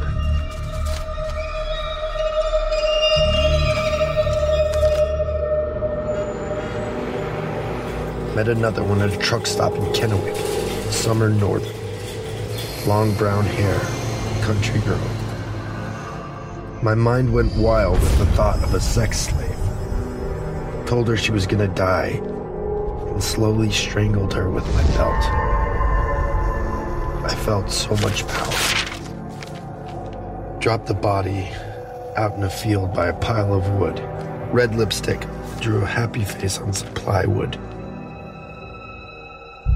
I want the world to know that this is my crime, just like Sissy.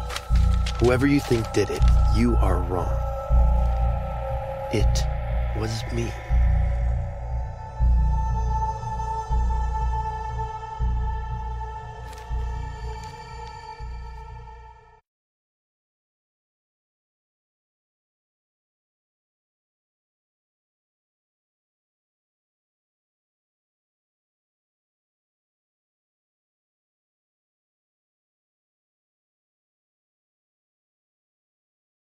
So I actually thought if that hadn't been David Arquette, that would have been very, very scary and pretty cool. Well, I mean, that's almost straight up the Zodiac letter.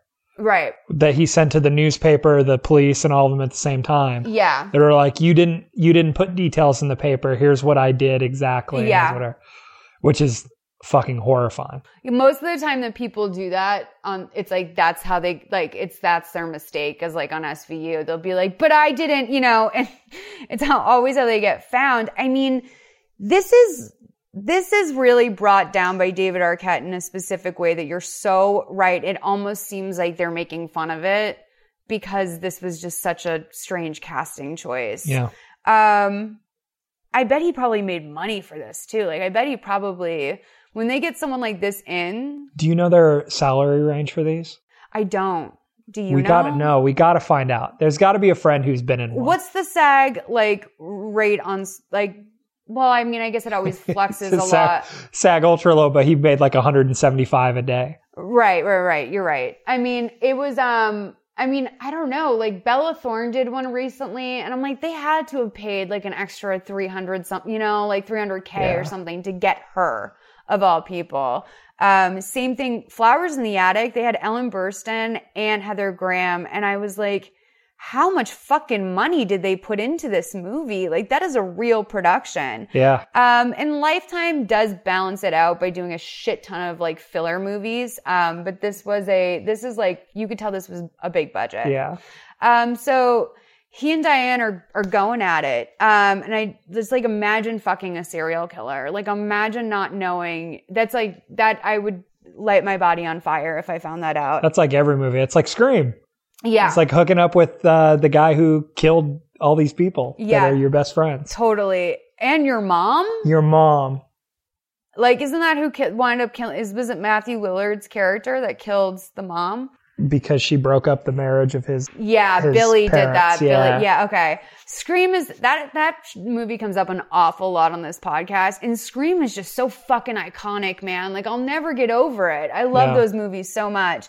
So, basically, while they're fucking, he gets this crazy look on his face and he starts running through all the murders in his mind. And then at one point he just like pushes himself off Diane. And I felt like he stopped having sex with her, but I was like, ew, is that what happens when he comes? Like, he just like runs through all the murders.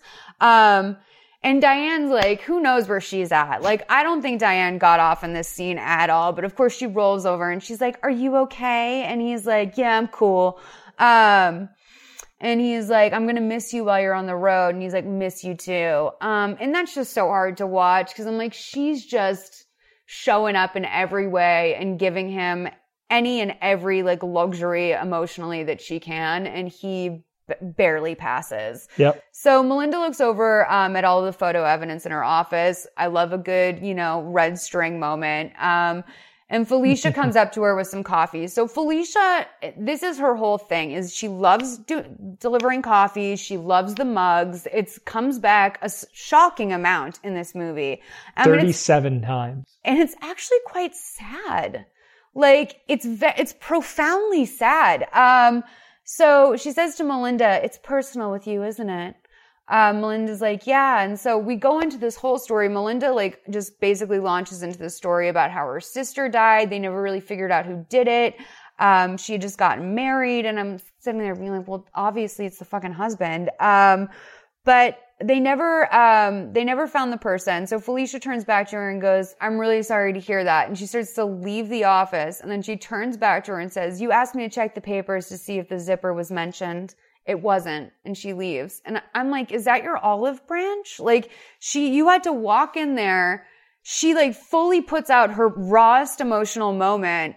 And Felicia, like, you're on staff. Like she delegated work to you, which is go scan the papers. And you're only saying this, like, it's like, I'm going to offer you this information because you just disclosed this traumatizing event. Like, Felicia, that's your job, dude. Like, the job's not about the mugs. Like, you're trying to solve a murder here. It was so bizarre to me that, like, that's how you get fired. So, the DA comes into Melinda's office and he says he just got this letter. And he's like, who knows? Like, some wacko sent me this. He's not taking it seriously at all. And she's like, it's not some like nut. It's the actual killer. And he goes, when are you going to let this go? So she says that the FBI verified that this handwriting is exactly the same in the bathroom. It also matches the wood by Summer. Dolores and Bud are in jail when Summer was killed. So, he's like, you know what? Probably just a copycat. They're dying they just want to get this off their plate. That's why the Innocence Project is so important, you guys. Like, there are so many people in jail that didn't do shit just because people want to like move paperwork quickly. Yep. Just be done with their job. Yeah. Check out and go home. And it's like, then they just go home and they're like, but there's a killer. Like, they know there's a killer on the loose still. Yeah. And then you get that like psychological double whammy of someone's life is being wasted, but also the happy face killer is out there. Right. And there's going to be 6 more women because of you. And also the ultimate irony would be like if that happened to someone in his family. Like that's like, that would be the movie I want to watch, but no. So he talked about the zipper, only the killer would know that. And he's like, well, that's interesting, but it doesn't mean anything. So anyway, we're dealing with a real asshole. And he says that Bud had entered a plea for 15 years and no innocent man would do something like that. And I'm like, that's exactly what an innocent person would do. Is that they're like, I just want to get in and out, man. Yeah. So then we come back strong from a commercial break with the newspapers hitting the streets about how the happy face copycat is out there now.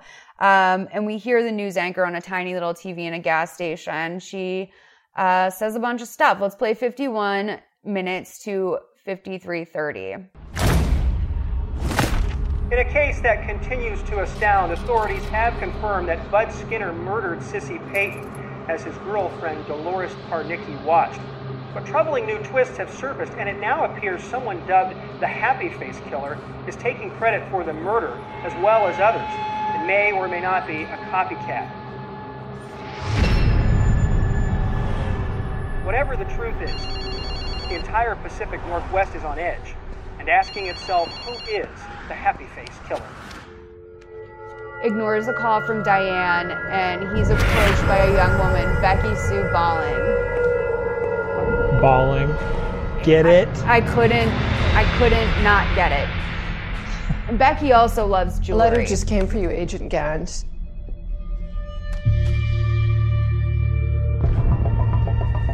So the return address is a smiley face on this letter. Love that. Post office is like, where the fuck do we take this letter? Dear FBI Agent Dan, I've written to everybody else. And I read in the paper about how you are the lead investigator, so maybe you will listen to me. Skinner and Parnicki had nothing to do with anything, and they are pathetic liars. It was all me, and I feel like I'm being treated wrong. So she starts his profile. She wrote narcissistic and underlined it. I hope you believe me. I deserve that because I'm telling the truth. Maybe sometime we could meet. Good luck with everything. More to come. Sincerely yours. P.S. Check this letter for my fingerprints because they're all over it. I licked the envelope, so you have DNA. Licked the envelope. So she's finally realizing, she's looking at a map and she's like, it all adds up, baby.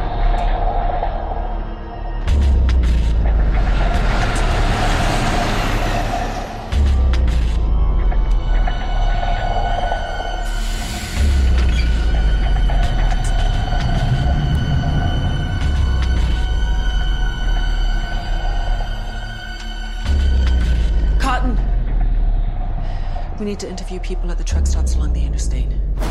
Well, yeah, you found a fucking note in a truck stop. Yeah. So check the security cameras for anyone who got gas in the last 24 hours.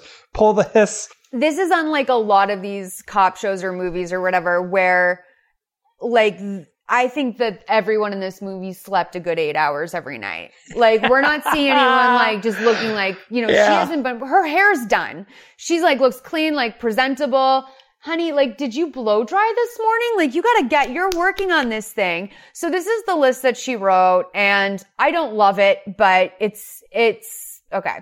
So it starts out with bipolar, then narcissist, violence with women, craves envy, which I've never heard that combination of words. Craves envy. I've never heard that.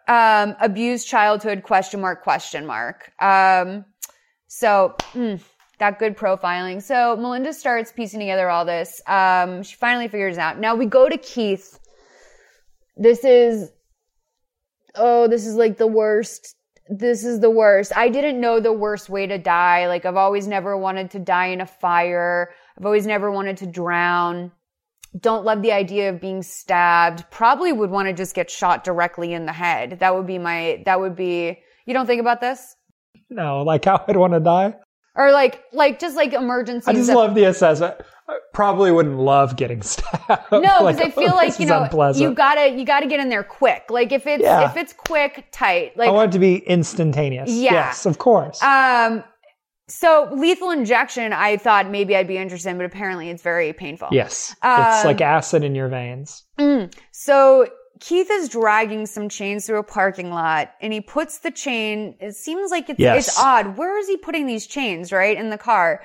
He's like weaving it a little bit. And then he says to someone, we don't know who, he says, have a nice day. Then we realize it's Becky. She's still alive, fully conscious, fully aware, alert. And she has duct tape over her mouth, and he's about to fucking drag her under the truck. Which that is my least favorite way to die, I think. So here's the thing. I'm into horror movies. I have a horror movie podcast. It's my bread and butter. And that scene genuinely made me sick to my stomach. Yeah. Seeing her under the truck chained that way and him driving away knowing that she's going to drag under there was horrific. Yep. It's also a 10. It's a 10 out of 10 as far as horrific goes. I'm so haunted by it. And so this is a little bit of background on Adam is like, as you just said, you have Horny for Horror. Is that what it's called? It's called Horny for Horror. We were going to do any sort of horror movie, and I sent you a bunch of various ones, and you picked this one, which I kind of was like, well, I don't know if this is like real horror. Like, I hope he's satisfied or whatever. But this might have been the only like real horror type moment in the movie outside of this is just a really horrendous situation. Yeah. But I'm glad it had that impact on you too. I mean, 10 out of 10. That's like Texas Chainsaw Massacre level fucked up.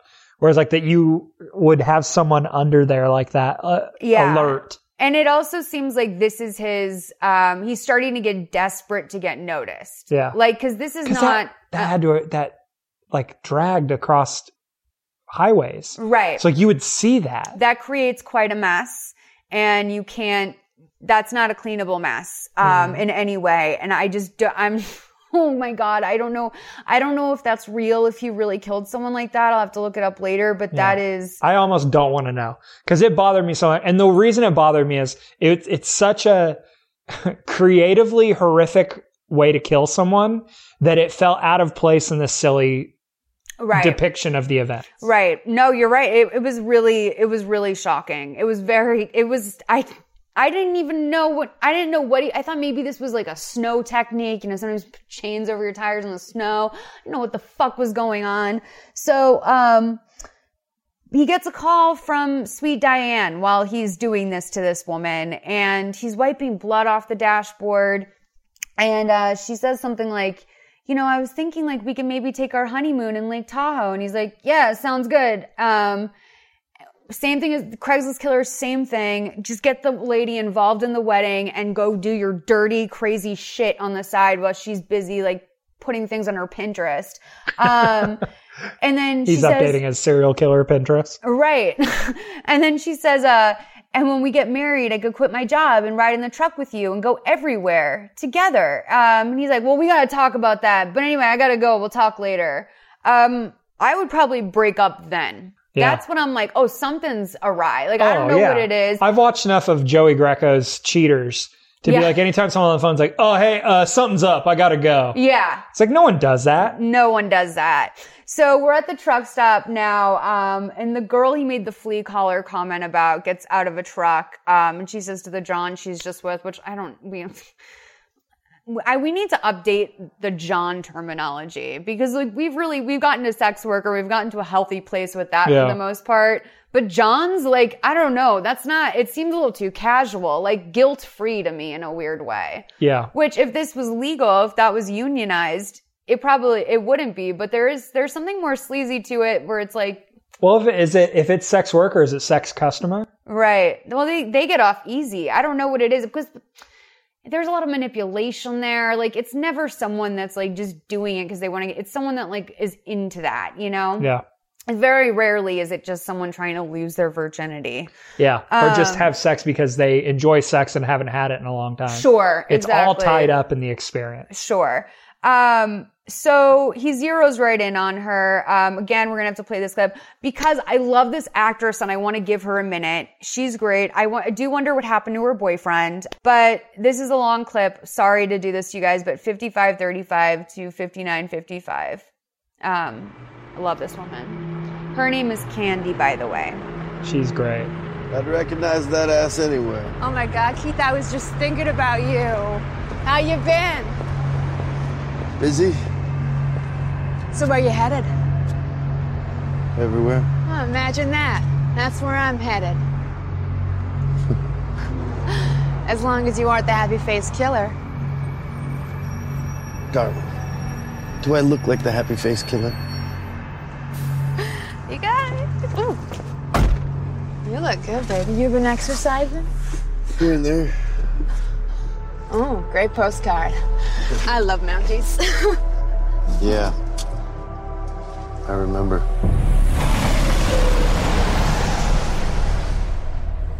I met him in a truck stop in Mount Ruskin. It was with my baby. Me and him were gonna party in his rig. He tried to strangle me, but I got away. Sorry. I fucked up.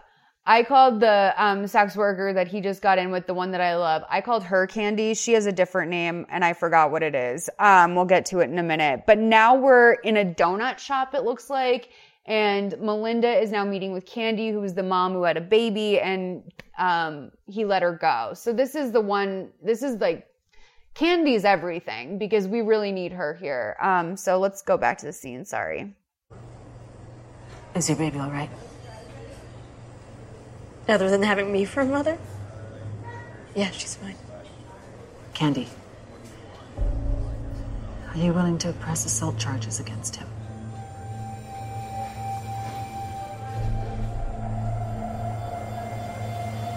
Do you know his name? Keith Jesperson. She knows his first and last.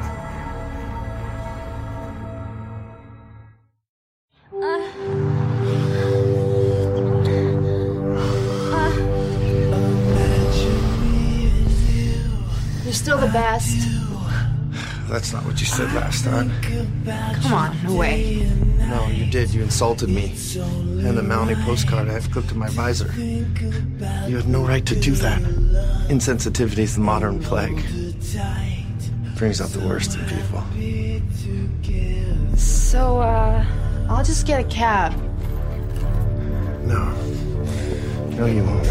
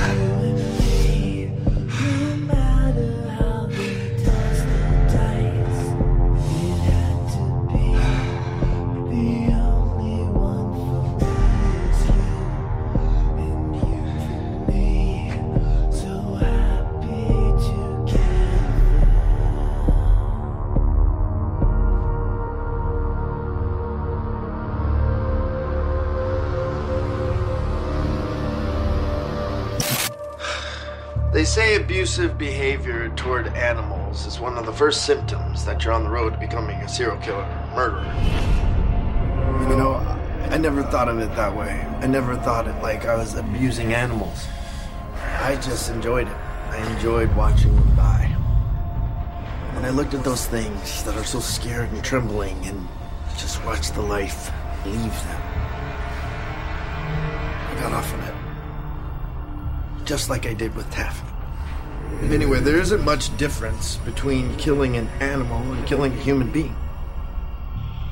I mean, you get to the point where killing something's nothing.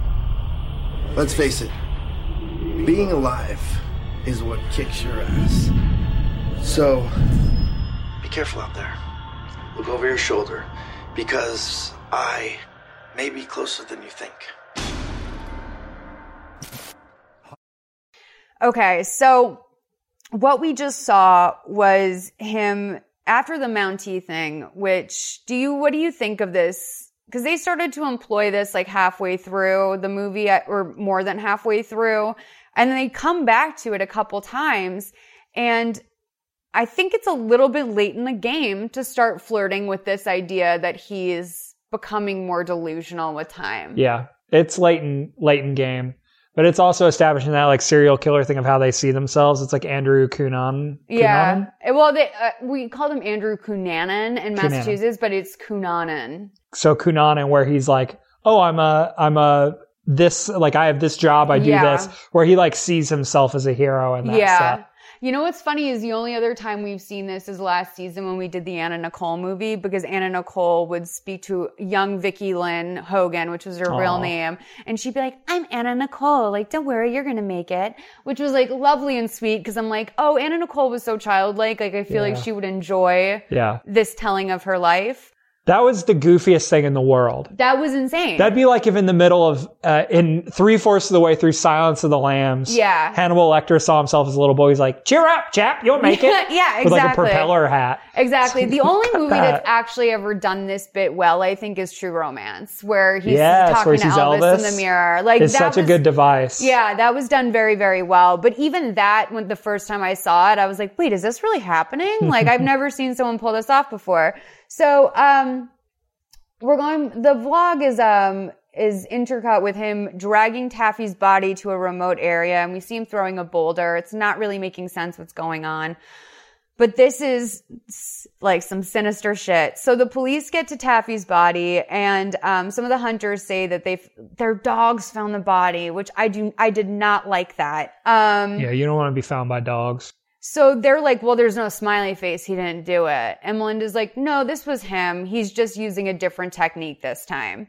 And then we see like Melinda's like standing there, and she looks up at the top of the hill, sees the police car, looks back to Taffy, looks back up to the hill, looks back to Taffy. She does it like 6 times. And then she climbs up to the hill next to the police car, and she looks down and she sees that there is a happy face, but Taffy is the mouth, and there's 2 boulders for eyes and a huge fucking circle drawn around the whole thing. And that is, that was a holy fucking shit moment for me. Yeah. Goddamn nut. We have to play another clip. I'm so sorry. There's going to be a break, but people like this. I don't know why I'm apologizing. 101.03 to 103.45. Mr. Jessicason, I'm FBI Special Agent Melinda Gand. Well, it's an honor to meet anyone from the FBI.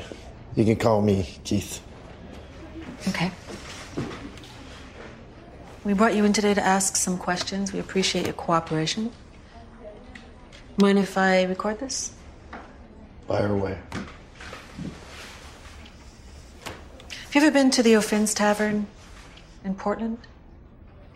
Yeah, a while ago. Used to shoot pool there and get some beers.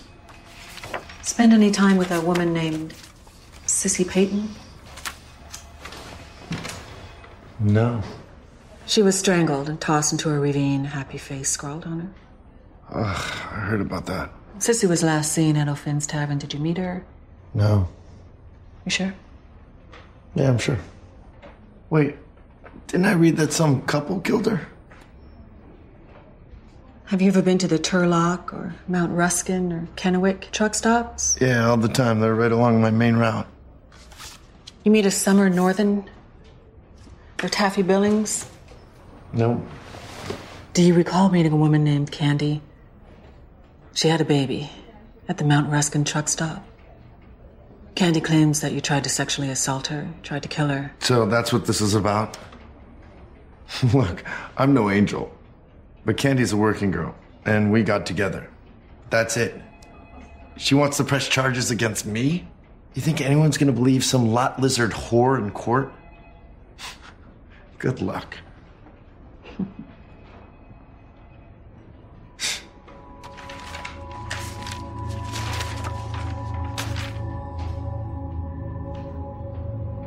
You recognize this? No. It's a letter that you sent to me, Keith.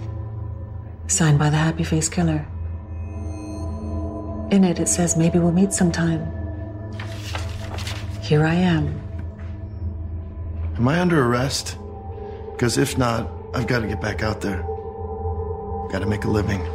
No, you're not under arrest. Not yet. I didn't write that letter. I know you want to find this killer, and I'm sorry I can't be more helpful. It's All been right, a pleasure. Listeners, you got to tweet at us and let us know if they have enough cause to ask him to submit a DNA sample.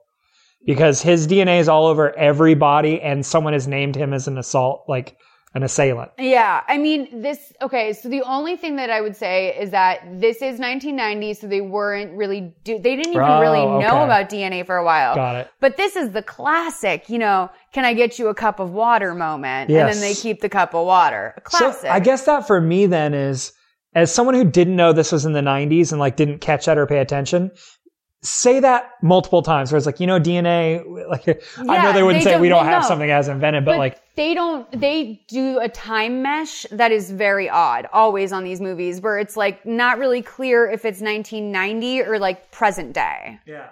Because the dude's on a hoverboard, but he's also using a cassette Walkman. Right. It's very confusing. Exactly. Fred Flintstone, but he's in a Tesla. These are the most confusing movies. But that's where a lot of the logic, dude, this is a Lifetime movie. Someone would have caught this. Some executive would have caught this in any real movie. So Keith is now in another restroom at a truck stop, splashing water on his face. He hears the sound of police cars and he looks outside. So he's starting to get afraid now. He knows what's up. He's a very stupid man. He's not smart. So everything is setting him off. And also overconfident. That's a curse. If anyone in this movie is overworked and understaffed and overconfident, it's him. Yep. So we get a new vlog. I'll just wrap this one up. But he says that just when he thought he was getting his way, an FBI had to come for him. And of course, it's a fucking girl. Of course, it's some woman. one more worthless, uncaring bitch in my life. You gotta admit, it's pretty ironic they sent a woman after me. God has one messed up sense of humor. He also says something during this that he appreciates. He understands that the FBI had to come in because he's such a genius. He's like such a savant at killing people. Yeah. He appreciates that they sent in their best guy. But it's just some fucking bitch. It's wild. So she bends down. This is near the end of the movie. This does seem right, but they not quick enough. They stretch it out. I mean, we've got 27 minutes left before they finish like selling their commercial space. So, we come back from the commercial and Cora, his ex, is speaking with Melinda, probably someone I would have even interviewed first. She says Keith was always sad and lost. His childhood was a nightmare. His dad made him torture animals. Unreliable narrator. The kids at school bullied him. He was a really good dad though, and she can't see him like being the type of guy that would kill someone. She knew there were affairs, but if anything, he liked women too much. Classic misinterpretation. So what can I say, baby? I love women too much. But like, that is 100% the kind of thing you tell yourself when you're trying to not really accept that you've been sleeping with a murderer for years, married to one, your kids are half him. So Diane and Keith are looking over some silverware for their house. Like, Diane is so wrapped up in this wedding. She's down to the forks right now. He's totally tuned out, looking out the window. He sees that there's like a plainclothes detective across the street. Police are riding by. It's a lot. The second he chooses to look out the window, it's like at its peak of all happening. Diane's just babbling about the silverware throughout this whole thing too. Melinda interviews his brother. He's like, you know what? Violence, just the way we were raised. Very casual about it. But he says, Keith did get the worst of it. She says, she called him the sacrificial lamb, which I found surprising. When Melinda says she spoke to Cora, it sounded rough, and his like face changes a bit. And that's when I realized this is a really bad actor, because for some reason he looked terrified. But then he says with Keith, it wasn't just about the abuse. He always wanted to be someone else. He could never control his emotions or rage. I think he came into the world like that. So nothing in his face says any of that, but it's all there. Yeah. We get another vlog, short one. It's 107:22 to 108:02. Everybody thinks they're special. Everyone thinks they're smart, but you're not. You're either the wolf or the sheep. All right, listen, hear me out. This is important. As far as killing goes and getting away with it, here's the key. When you're trying to dump a body, that your real adversary isn't the police. It's actually the public. So, if you don't want to get caught, make sure that you have no links to the victim. And then take their body far, far away. Time and distance is the main trick. And if you get that right, well, abracadabra. Yeah, I mean, he's an idiot. Fucking duh. Yeah, he's explaining in his mind, like, the earth is round. Like, this is the logic. Like, this is why I feel like when I read Reddit, I usually assume people are telling tall tales. Like, I'm like, okay, like, sure, Jan. But this is where I start to be like, oh my God, maybe some of these guys that are like, just, oh, here's how you get rid of blood. Like, there will always be people talking about shit like that on Reddit.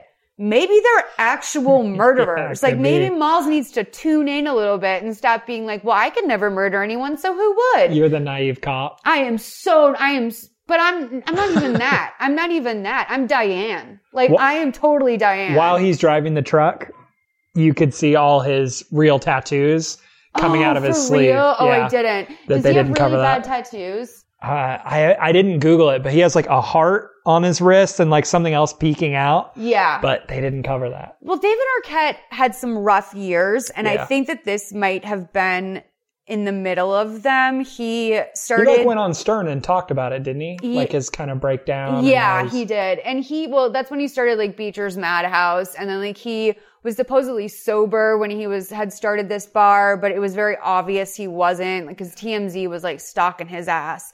That place was wild. Yeah, you went there, right? It's like it was crazy. They had like little people and people dressed up like Cookie Monster, and like It was the wildest club. Is it done? I don't know. I don't think it is. I remember I went there on Thanksgiving Eve, which is my favorite night to go out in LA, which people are always like, that's everyone's favorite night. No, it's the best night in LA because everyone's gone. Yeah. And like the next day it's not Christmas. It's not like a real holiday. It's like Thanksgiving. It's a fucking meal. So it's the best night to go out. So, Keith's back on the road. Hears sirens go up and he looks at the car like basically the sirens aren't for him. And he looks at the car like, you fucking dumbass. Like, I'm the guy right here. Happy face killer slips another noose. That said, there's no one else on the road. So I don't know who the cop is going to unless it's like a major call. So, the guys we met in the first scene that we played the audio for, this like flirtatious couple or whatever the fuck's going on there at the dispatch place in Canada, I think. They're back. The blonde woman, I think is his wife, tells her boss that there's someone here to see him. It's Melinda. While he's there, Keith calls. I realize this after. They kind of don't tell you at first. It's a setup. So Melinda's there the whole time. The boss who has to do this call is really nervous. And that is really the unsung hero, I think, in any of these cases. Like the person willing to like wear the wire or like do that quote unquote betrayal where they like, place a phone call basically. Yeah. So Keith is basically begging for a job. He's like, I really need a run right now. Let me know if one pops up.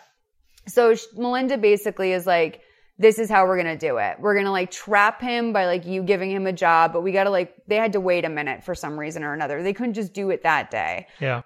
Keith is driving his truck without a trailer, which looked very odd to me. I forgot trucks did that. Yeah. He's hearing all this news on the radio about, basically him, and every single station is playing this nightmare. So, starts to panic. His phone rings. It's Diane, sends her to voicemail, and then keeps driving. Then he gets home and Diane's like, he doesn't even greet her. He doesn't even say hi. It's just like door open and closes. And then after a beat, she goes, you didn't answer your phone. And it's like, oh, honey, like, how are you this beat down already? Like, I understand, but there's so many things to be pissed at, but she's already at that point where she's being meek and like, the problem is that he didn't answer the phone. And it just really, like, she did an okay job in this scene because it really, like, spoke volumes. And he's like, I got busy. So she's like, it's not just that. It's like, you say that you'll be gone for this amount of time and then you don't come back. And he's like, I get my calls from dispatch. And he pointed up to the sky, as if that's where the dispatch thing is. But then I was like, does he think he's taking notes from God? Like, is that how he thinks this is going? Is this where this is going? But no, he literally meant dispatch. Yeah. And she's like, listen, and this is just so sad. She goes, I have all these wedding plans to make and I just can't make all these decisions myself and you're never home. So I call you to like help me, but then you don't answer. So like, how am I doing this? We're not communicating. And I'm like, can they give her something besides the wedding? Like, can she have something? Cause like that actually would probably be most people's dreams is to just, the guy doesn't care and just go fucking ball out, do whatever you want, deal with it later. But Diane literally needs help with simple day-to-day decisions for just this wedding. I want her to have a hobby and friends. No, it's a dude wrote and directed it. And they're like, what do women like? Yeah. Weddings. Great. Where could they work? It's like a diner. Yeah. At least in Craigslist Killer, Megan had a very strong relationship with her family, and we knew she was rich. Okay, that's like, that's some lifetime dimension. Good, yeah. So flesh them out a bit. But that's always how these movies are. Everyone likes one thing. So, I did write here that, and I don't love this about me, but I thought she was this was a little whiny for me. And I know that's so fucked up, but like, she's not communicating with him like an adult. She she didn't temper herself before doing this or think like, this is how I want to approach him effectively. She's just letting it rip. Like, she seems like a toddler who didn't get what she wanted, this is not great because she doesn't know who she's dealing with. And she doesn't know that this is exactly the kind of thing that got Sissy killed, was just having an opinion. Yep. So, she basically she's immediately goes into, I'm sorry. I'm really, this is my thing. I'm not being fair. And then he says to her, don't be like this. And she goes, don't be like what? And then he goes, Let's just play this video because it's great to see how he transitions. This is the line right after she says, "Don't be like what?" How this turns. It's very interesting. Let's start over. I'm starving. What's in the fridge? Nothing.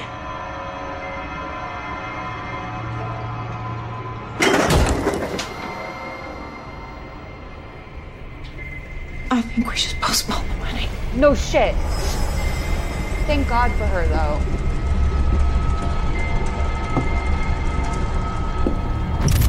Why is it that all women cause trouble? You know what? You don't want to see this. So we see Diane with duct tape over her mouth. Loves tape. Tied up in ropes. Killers love tape. Terrified. I would have liked this better if he had like a standard like YouTube intro. If he was like, "Hey, welcome back to my channel," or something like that. Yeah. This is obviously not for the internet. If you want to subscribe, go and click on the link down below. But this is so specific as the type of person who needs to do like video entries about everything. Because this wasn't the culture back then. And like there were people that did this and I'm fascinated by them. The TV Addict, Video Addict, that documentary about yes. Oh, I love that. I love it. And like, that's a lot of times who documentaries, like subjects of documentaries, like they've been taping themselves their whole life. So you walk into it's like a wet dream. Cause like, if you're a documentarian, half the footage is already there. Yeah. You just have to fill it out. But there's a specific type of personality that has been utilizing the camera to create a narrative about themselves from the second that they were sold at stores.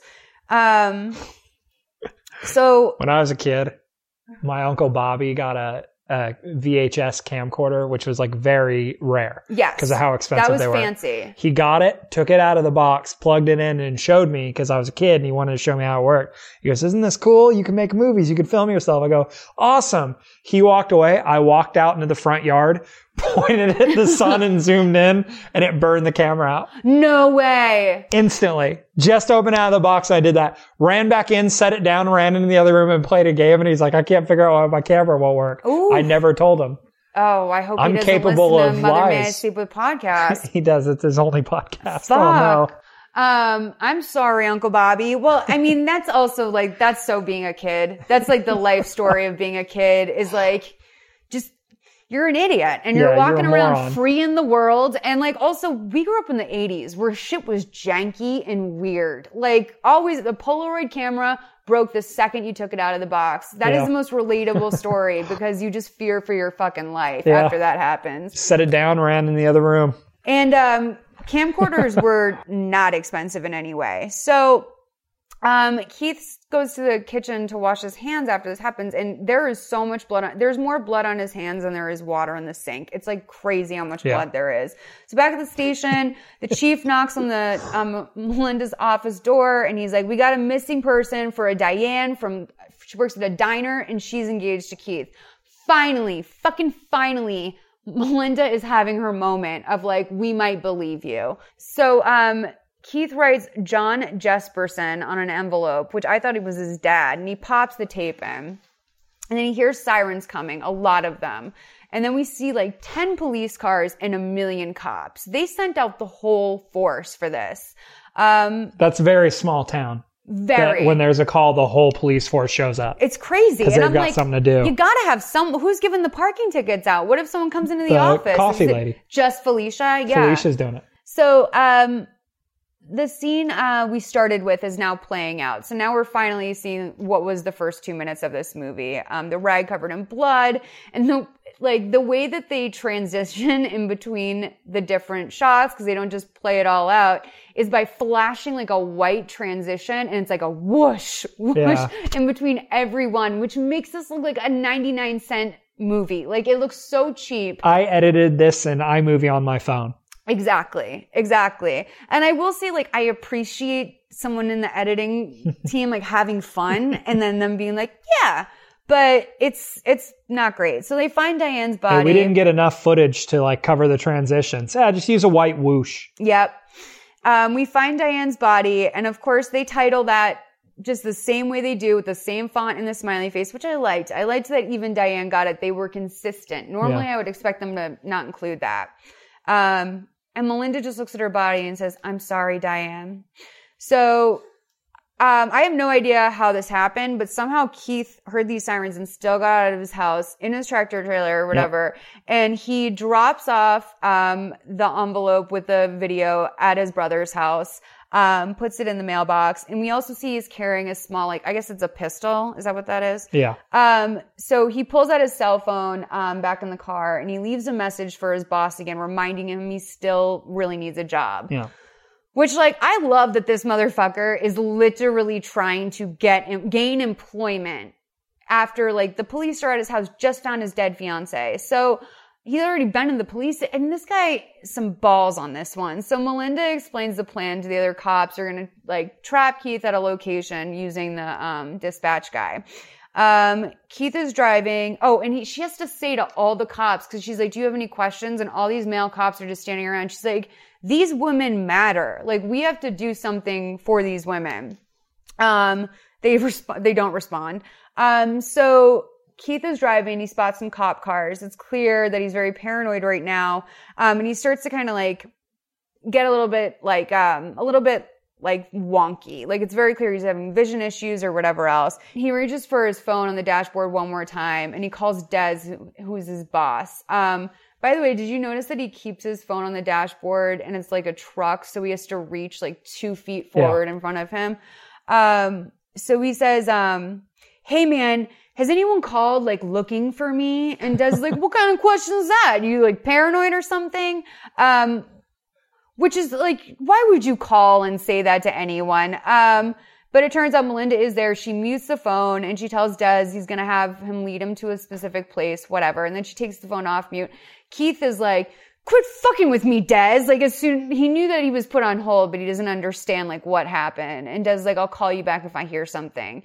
So Keith almost has a collision with another truck. He pulls over and he gets out and then he takes his gun and he just fires off a shot. And I don't know if it's a warning shot or if he's checking. I think maybe he was testing to see if the gun worked. I think is that to me is I'm willing to use this. Right. It's a live loaded gun, so I mean business. Right. Okay. Who knows? Who knows? As he's about to get back in the truck, he looks into the mirror on the side and he sees himself as a Mountie one more time. Yeah. So they rented that costume. Right. They did those shots in the same day. Oh, 100%. I was thinking about that too with all the flashbacks, as I'm like, they had one budget for this location. Yep. So then we see Des and Melinda talking. We're almost done, you guys. It's 1:17:55 to 1:20:15. Got it. Call him. Look, I know this is fun and all, Agent Gann, but I'm not getting killed, am I? Call him and give him this location.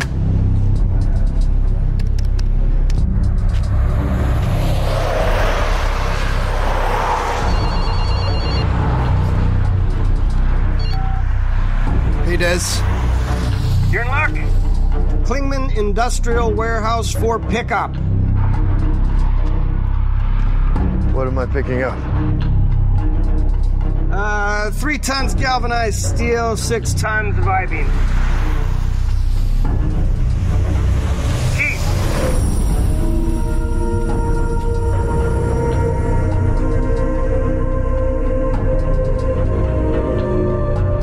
You want it or not, Keith? Keith, you want it or not? What's the address?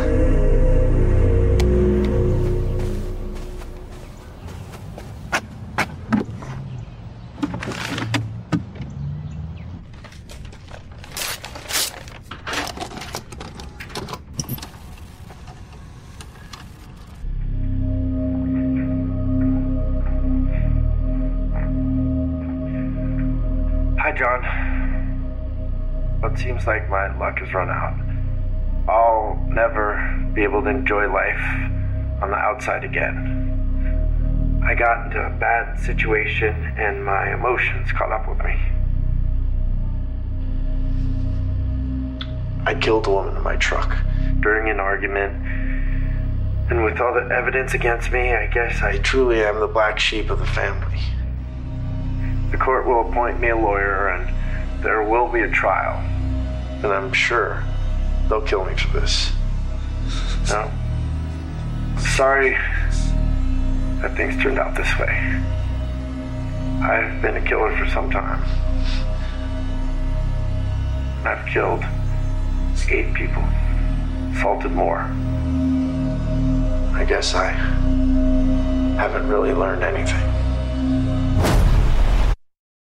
Hey, if I'm going to do a confession, I'm saying everything. Yeah, yeah, right. I killed Voldemort. I killed JFK. Well, it's interesting you say that because in real life, did you know this? He confessed like 100. He said he killed 160 people, which is, he later recanted that statement. But, you know, he's like, if I'm going down, bitch, like I killed everyone. Anyone who's died in the last 10 years, me. It was me.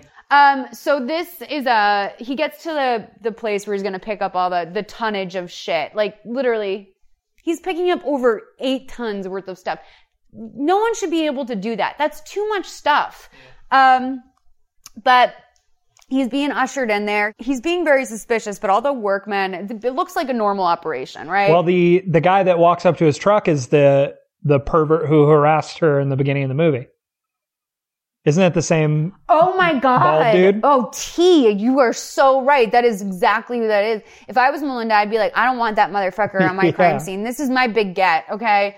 But I guess maybe you do want your enemy there to see your big glory. So, he gets out of the truck. He makes sure the gun is in his pants. The warehouse worker turns around and he's like, freeze, motherfucker.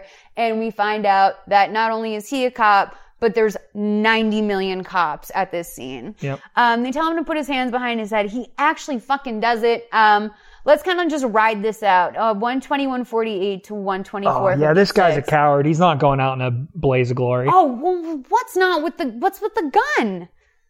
A coward would kill themselves. This is just like some self-righteous shit. This is like, well, I would, like, he thinks he's gonna get off. That will startle.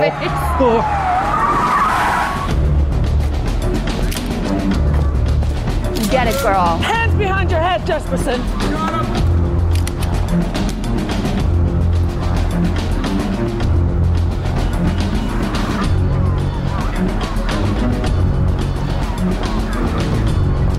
Can you guys watch this movie and tell me who everyone looks like? For the murder of Diane Lofton. I didn't kill her. Yeah, you did. Just like you killed Sissy Payton and all the others. You can't prove that. I know you're the happy-faced killer.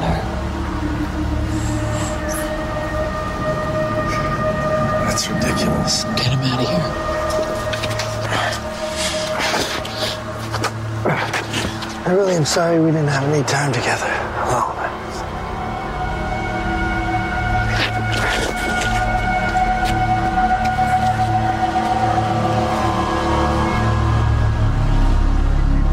I guess you were right. Right. I said they nodded her approvingly, like, you know what? You really did that. Like, you finally gave me that evidence I've been asking for.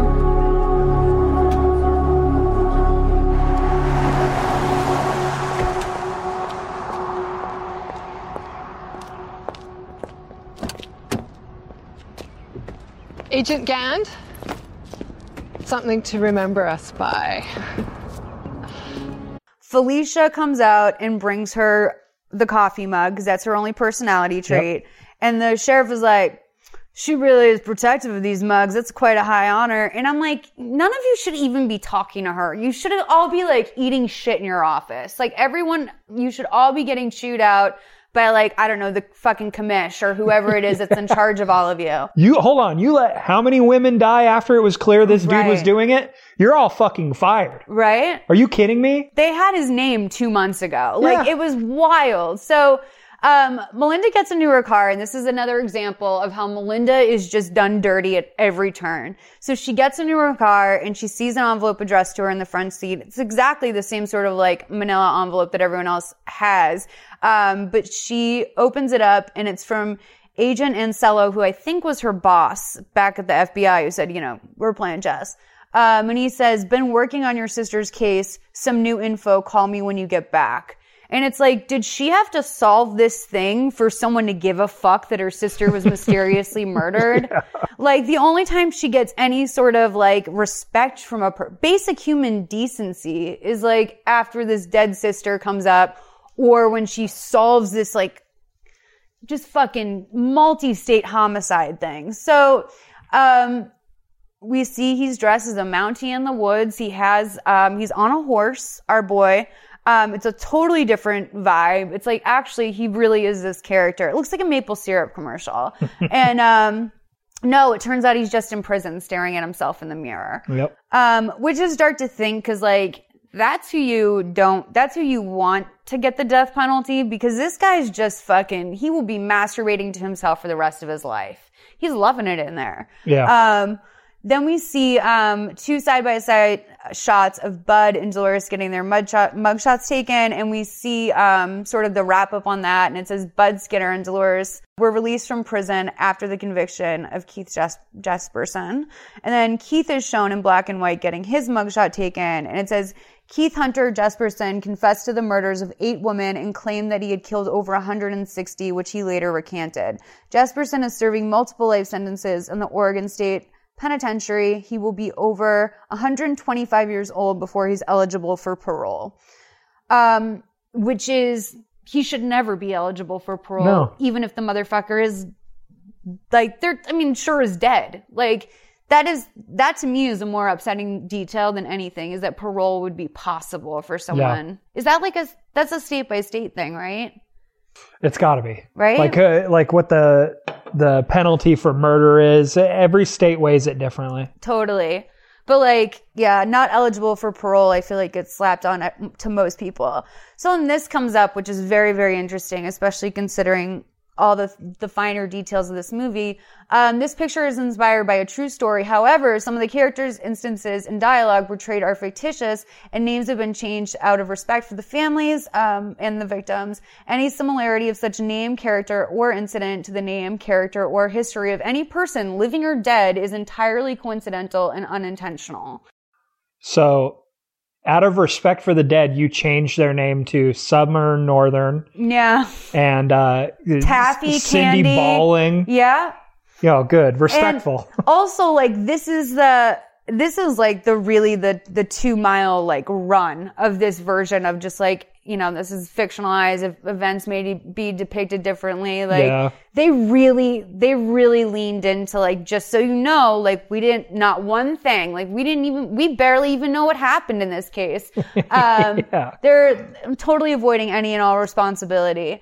I loved this movie. Do you have any final thoughts? I'm going to read the trivia after, and then we'll do our scale. I mean, it was rough. It definitely, the fact that they didn't humanize his female victims, but spent all that time with like the dumb Mountie shit. Right. It's like with all those long pauses too. Add a couple moments like the mom. Right. Add a couple moments that are heavy where it's like, well, now I think of these people as people versus Can one of them just say something like, thanks, like I really need money because, or like, yeah, I turned to this because, or like whatever, like, or, or really seem to enjoy it or anything like that. It's like, these are all nothing, not one line. Or give his fiance the line where it's like, I'm worried about you, is because like you're hot and cold. It seems like one moment you're really into this and the next you're blank. Totally. Like, give 30 seconds to that. The only thing they gave anyone, really, and now that you point that out, was like the girl, Taffy, when she was like, I got a boyfriend. Like, that's the only, like, positive thing that happens to any woman in this movie. So I'm going to read some of the trivia, stuff real quick, and then we'll do our scale. You think about, if you haven't already, your favorite movie of all time. Yeah, it has to be different than the one you did last time. Okay. So for goofs, we have continuity. The crime scene photos Agent Gann looks at before she's handed a cup of coffee of the victim's head pointing in 2 different directions. That's the two different fonts on the envelope. That's actually pretty funny. Yeah, for sure the handwriting was all over the place. Character error. The FBI supervisor goes to great lengths to disparage a local law enforcement agencies to Agent Grand, but when she's at the potential crime scene, she handles evidence without wearing gloves. This error is repeated by the district attorney and again by Agent Gand when they're handling the letter from... I mean, I love whoever wrote this. Like, God bless you for being like, well, actually, like, this is... Duh. Like, it was Sherlock Holmes. Here's a factual error. Someone listing a factual error in this. The FBI was called in supposedly due to the murder taking place in Oregon and the body being dumped in Washington. The problem with this is that there was no defined crime scene. Cases such as this are investigated with the jurisdiction where the body was located. If evidence of that crime took place elsewhere was discovered, at this point it would be investigated and prosecuted there. The sheriff states at the medical examiner's office that the only evidence was a happy face bar stamp on her hand and that her zipper had been cut. The hand stamp would have been insufficient evidence to define the crime scene. There we go. That is some tea. Yeah. That's exactly what I was looking for. Because, like, when they said she was murdered in Washington but buried in Oregon, I was like, well, how do they know that? True. Continuity. When writing the confession note in the bathroom wall, he draws a happy face on the wall. During the wide view of the note, the happy face is different. There was a woman who turned in her boyfriend and took credit for the killings, but as it turns out, she was just trying to get back at him for being a jerk. The real Keith Jesperson was offended by the fact that they took all the credit since he was so proud of his killings. Well, that's not interesting. We knew that. Audio-visual unsynchronized. The police car that passes the truck has the siren going, but the overhead lights are not flashing. Okay. That's the problem with this movie. And then, you could do that. If you hold down the horn in a police car, that's what will do the siren. Yep, there's that. So they don't need to have their lights on. So I just proved you wrong, IMDb. Guess what, motherfucker? I mean, this is all just someone with like way too much time on their hands. Like there's usually like, oddly serious reviews where people would be like, ugh, waste of 2 hours. And like they'll give it like 4 stars. Yeah. Or there'll be someone so earnest who were like, this is actually an amazing performance by Megan Fox. Like she has such dimension. Like it's like always all over the place. But this is one piece of interesting, shady evidence. So in the booking photo, Jesperson, is shown as being about 6 feet tall. The actor playing Jesperson, David Arquette, is 5 feet 10 inches tall. In reality, Jesperson was 6 feet 6 inches. Oh my God. Yep. And weighed 240 pounds. Yeah, he was a pretty beefy dude. I looked at his actual picture. I'm not trying to get killed by some 6 foot 6 inch man. That's Slender Man. That's literally Slender Man. Like that's a tall not person. Not so Slender Man. And also 240 pounds. I don't really know like what guys weigh. Like good luck. Like I weigh 200 and I'm 6 feet tall. Okay. I don't think that 240 sounds big for. That sounds like pretty lean. Am I wrong? No, it's pretty big. I mean, I'll stand up to compare, but and make him go crazy. But you think that's 6 inches higher. That's like weight. Okay. He could be very muscular, and I bet he'd still be around like 220. He probably has a bit of weight to him. So, okay. But still imposing. Like, that's a big dude. Yeah, totally. 6'6" makes me nervous. Totally. Oh my God, I met a friend the other day for the first time in real life. And he was 6'5", and I gasped. Like I was shocked. That's a tall ass person when you see one. So let's go do our scale now. It's a little bit different than when you were here last. What is your favorite movie of all time? Let's say Rocky Horror Picture Show. Okay. Good call. So let's say in terms of our acting here, is this closer to a Rocky Horror Picture Show, a 1, or a Lifetime movie? Oh, Lifetime. Yeah, is it like a 5? I mean, David Arquette is off the charts. 5. Let's give it a 5. Let's give it a 5. The brother really also sold it for me. It's just the worst. Believability of the world and characters. Like, did you feel like this could be a real... time fucks with it. The time, yeah. And just, I would say, I don't believe that they wouldn't hold him. But then I've watched Making a Murderer and pulled my hair out. Right. So I'd say 3. Yeah. I mean, yeah. Because I don't buy that people wouldn't immediately, like Diane with the diner be like, she's gone, she was talking to this dude, we don't trust him. Right, totally. And also I've been to a lot of truck stops in my day, like road tripping or whatever else. I have never seen a truck stop that heavily populated with sex workers ever. Yeah. But at every one he went to, there was like a party, and it was like a block party. It looked like the Moulin Rouge. Yes. Like anytime he walked out of a door, there were like 70 people dancing. Right. This movie didn't really do that a lot, but creative use of words to avoid censorship, which is like when someone's like, gosh darn it, or like, oh, sugar. Forget you. Yeah. That didn't really do that. Didn't really do that. I didn't notice that. I'm going to give it a 1. There's the one time he was doing his vlog where he's like, they said it was in. And it was me that did the dang thing or something like that. Yeah. The gosh darn thing. Yeah. I'm going to let that one slide because I feel like we're going to just... Let it slide. This movie might actually be taking the cake for this entire season. I really do think that. Dialogue. Closer to a real movie, a real good one, a real bad one. I'd probably give it a 3. The writing didn't bother me too much. Yeah, it wasn't the writing, it was in the performance. And for sure the direction. You always see when that disconnect is there. Wardrobe. Did it look like it, did it look out of place? I thought it actually looked pretty legit. I believed everyone there would kind of dress like that. I would say with the sex workers was a little bit extra for the most part, but they would make decisions like Candy where they kind of had her just in a sweater as a mom. That she unzipped and pulled low when she was working. Right. Yeah. So, I don't know. I mean, I want to give it like a 2. It's not bad. I might bump it up to a 3 because of the leather jacket they put the detective in. You're right. 3. And I also feel like the main person who's carrying makeup is Taffy. She really carries that for me for hair and makeup, which is our next category. I mean, it looked like everyone kind of had to come camera ready. Yeah. There's that. So it was like budgeted, like a 3, right? Right. Not bad. Music. This is a 5. This is a classic Lifetime 5. We got that Happy Together cover. Everything relied so heavily on music because the acting wasn't there. Yeah. So like they really had to have a score in every scene. To let you know how to feel. Because I can't see it in the eyes of David Arquette. It's not that most movies don't do that. Like they'll use it very sparingly and it's not distracting. But in this movie, it was so distracting. You know what? I'm going to throw some shade. Everyone is talking about how good The Haunting of Hill House is on Netflix. I don't know if you've seen an episode. No, I think someone told me to watch it though. But it's almost all monologuing.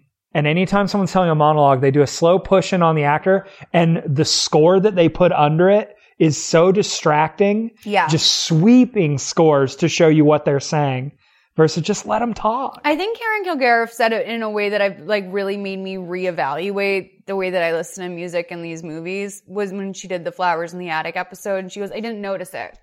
And that's kind of what you want to feel. But with this, they kick in with the corniest shit and they just do it nonstop. Yeah, you shouldn't. Yeah, or if you notice it, it should be making you feel a specific thing or indicating something versus just, exist like that rock music that hits when he goes to the bar. It's like, it's also literal as well. Yeah. So crying. Royalty free. For crying, we didn't get a big crying jag, but we got something very special, which was his brother crying. Yeah. One tear hanging on his eyelid. Yeah. And that was pretty bad. I feel like crying from Candy too. When she said anything wrong with anything wrong with the baby. And she's like, you mean apart from me being her mother? Yeah. Candy was actually really good though. I thought she was good. She did an okay job, right? She kind of looked like Selena Gomez. She did. She has a look. Guys, you gotta watch this and tell me. Tell us. I know a lot of you do watch them too. What's wild to me is how many of you don't watch them, to be honest. Crying, I mean, I feel like that's a 3, right? It's like the brother was maybe a 2. I would do 2. It wasn't something that stood out to me. So, victimization of the female character. Lifetime is television for women. So this I don't think was sympathetic enough in a lot of ways, but also they did a great job with Melinda, who there was no Melinda in real life. There was not a female detective that spearheaded this operation. Yeah, that makes perfect sense. It was all it was just, the Dateline's great because it's literally just local dudes. But I mean, I think they did a really good job with Diane. I felt terrible for her. I felt terrible for Cora. Melinda took a fucking hit at every turn in this movie. No one even wanted to believe that, like, it's possible she could solve a murder. Meanwhile, she got this done. And also every woman got murdered for being a woman. Mm-hmm. So I don't even know how we would scale this, to be honest, because I think every woman in this movie is a victim in a unique way from how we normally. I mean, it's a 5. Every female character was a victim of something. Yeah. And that's always a little bit the case. Like, you see it from different sides, but this was so, like, it was very literal. And also the abuse was constant and nonstop and so varied. Like, everything from workplace sexual harassment to, like, Felicia having no life and just being, like, told, like, okay, Felicia. Like, he would just roll his eyes at her in, like, such a mean way. I don't know if this is, like, maybe, I mean, is this like a 4 or a 5, or is this, yeah, it is, because this is this is a 5, right? 4? I feel like you gotta pull the vote for this. I gotta do a 5. I mean, it's really bad. It was really bad. Because I felt it, but I would definitely want a woman to rank that. So this is one I'm going to need your help on, in a big way. Failure and or refusal to jump to the logical conclusion. Because there are so many times I'm like, this motherfucker essentially wrote his name at every crime scene. At every crime scene. Every crime scene. Touched everything, stomped all over, licked envelopes. It was him immediately. Like, anyone would know it was him. He came in. They, like, got all the way to the questioning. I mean, it was pretty, and also was so illogical. And so was Diane. I mean, Diane could not see, she was colorblind. She couldn't see a red flag. I'm feeling like, I mean, what do you pick the number? Cause I don't want to go ham. Word the category again. What's it called? What is it specifically? Failure and or refusal to jump to the logical conclusion. God, there's that horrible montage of her, like, piecing everything together in black and white, where it's like, well, all this was obvious from the jump. Right. If she had a coworker helping her, maybe. I'd give it a 4, because at least it implies that she knows it's him, but legally doesn't have enough because the system is pushing that hard back against her. Yeah. So at least there's that establishment of her not being able to convince people. Absolutely. But still, everyone felt so dumb. Right. Well, everyone was so dumb. Melinda was the only smart person in the movie. Even, like, those sex workers talk to each other. Yeah. It's like the second one of them goes missing and they're like, went off with that guy. Yeah. They would all know. They would all talk about it. No, it truly is. Like, I mean, from my understanding, it's more tribe-like than not. Like, there's a conversation happening. Because I've watched all these documentaries about it, and it's like, we watch out for each other. Right. It's like, where was that, like, sisterhood that brings there was this no scumbag sisterhood. down? Dropped plot lines. Do you think that they wrapped this shit up like a nice, good movie that was done? Or, like, I mean, I'm mostly mad about the teddy bear. Yes. The dad. Yes. Anything that happened with the kids, Cora, like, where did that go? Is Diane okay? Like, I would love to know more about the abusive I mean, but that was pretty, they gave them their own, like, title card conclusion thing. Yeah. I mean, main plot gets resolved, but those are huge drops. Yeah. I mean, 3, I guess. Yeah. Okay. Let's give it a 3. And then the last one is font. And that's why I was railing. That's a 5 out of 5. That's why I was railing on font this whole movie, because sometimes we don't get this, but this was all font, baby. Oh God. So, and it beats you over the head with it. Sammy has to do the math for me because I am too dyslexic to do basic math this quickly. So what's the score, Sammy? 42. That is, our last season winner was 55 by about 12 points. So that means this is a fucking high movie. And I think last week was really low, if I recall. So this is in the running in a big way, my friend. I really enjoy doing this with you. Oh, thank you. Thank you for having me. It's so much fun. Are you horny for horror, like, all the time? All the time. Where people can find your... Yeah, wag. Just search horny for the number 4 horror. we do a different type of format every week, so it's never the same thing. But if you are interested in horror movies, we have episodes where we watch like this, and we kind of. Do you watch in real time and then like go through it, or do you? Clip? No, we take notes. We don't play the clips. We just take notes, and we try to interject as many like personal anecdotes or stories to it as well. I love that. Yeah. There's a lot of people out there listening to this that are going to get excited for that. So you guys, thank you so much for listening. Season 4, baby, we're doing it. I can't believe that we actually just pushed through and are doing season 4 because normally, but you guys are giving me life. Like, I feel like y'all are like, you're out here now, nacho experts. That's what they've chosen to be called. All right. Listeners to this. So thank you so much, you guys, and I'll talk to you next week. Bye.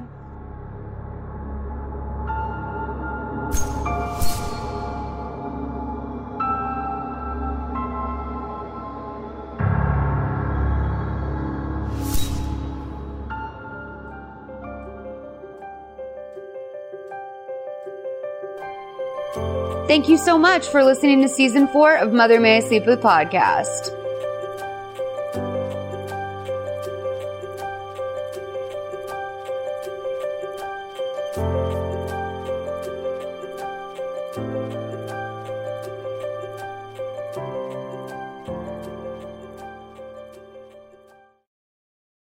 Hey there, this is Justin Bartha. I made a funny new podcast, King of the Egg Cream. It has the greatest cast in the history of podcasts with actors like Louis Black. I'm torn by my feelings for 2 women. Bobby Cannavale. You can eat it, or if someone hits you, you can put it on your cut. Melanie Linsky. I wonder what these marvelous things are that look just like boiled chicken feet. Jason Ritter. I can break things and pick locks and kill people. Michael Stuhlbarg. The whole point is to inspire people that they should make themselves better. Ari Grainer. No, don't whet its appetite. What are you, an idiot? Me, Justin Bartha.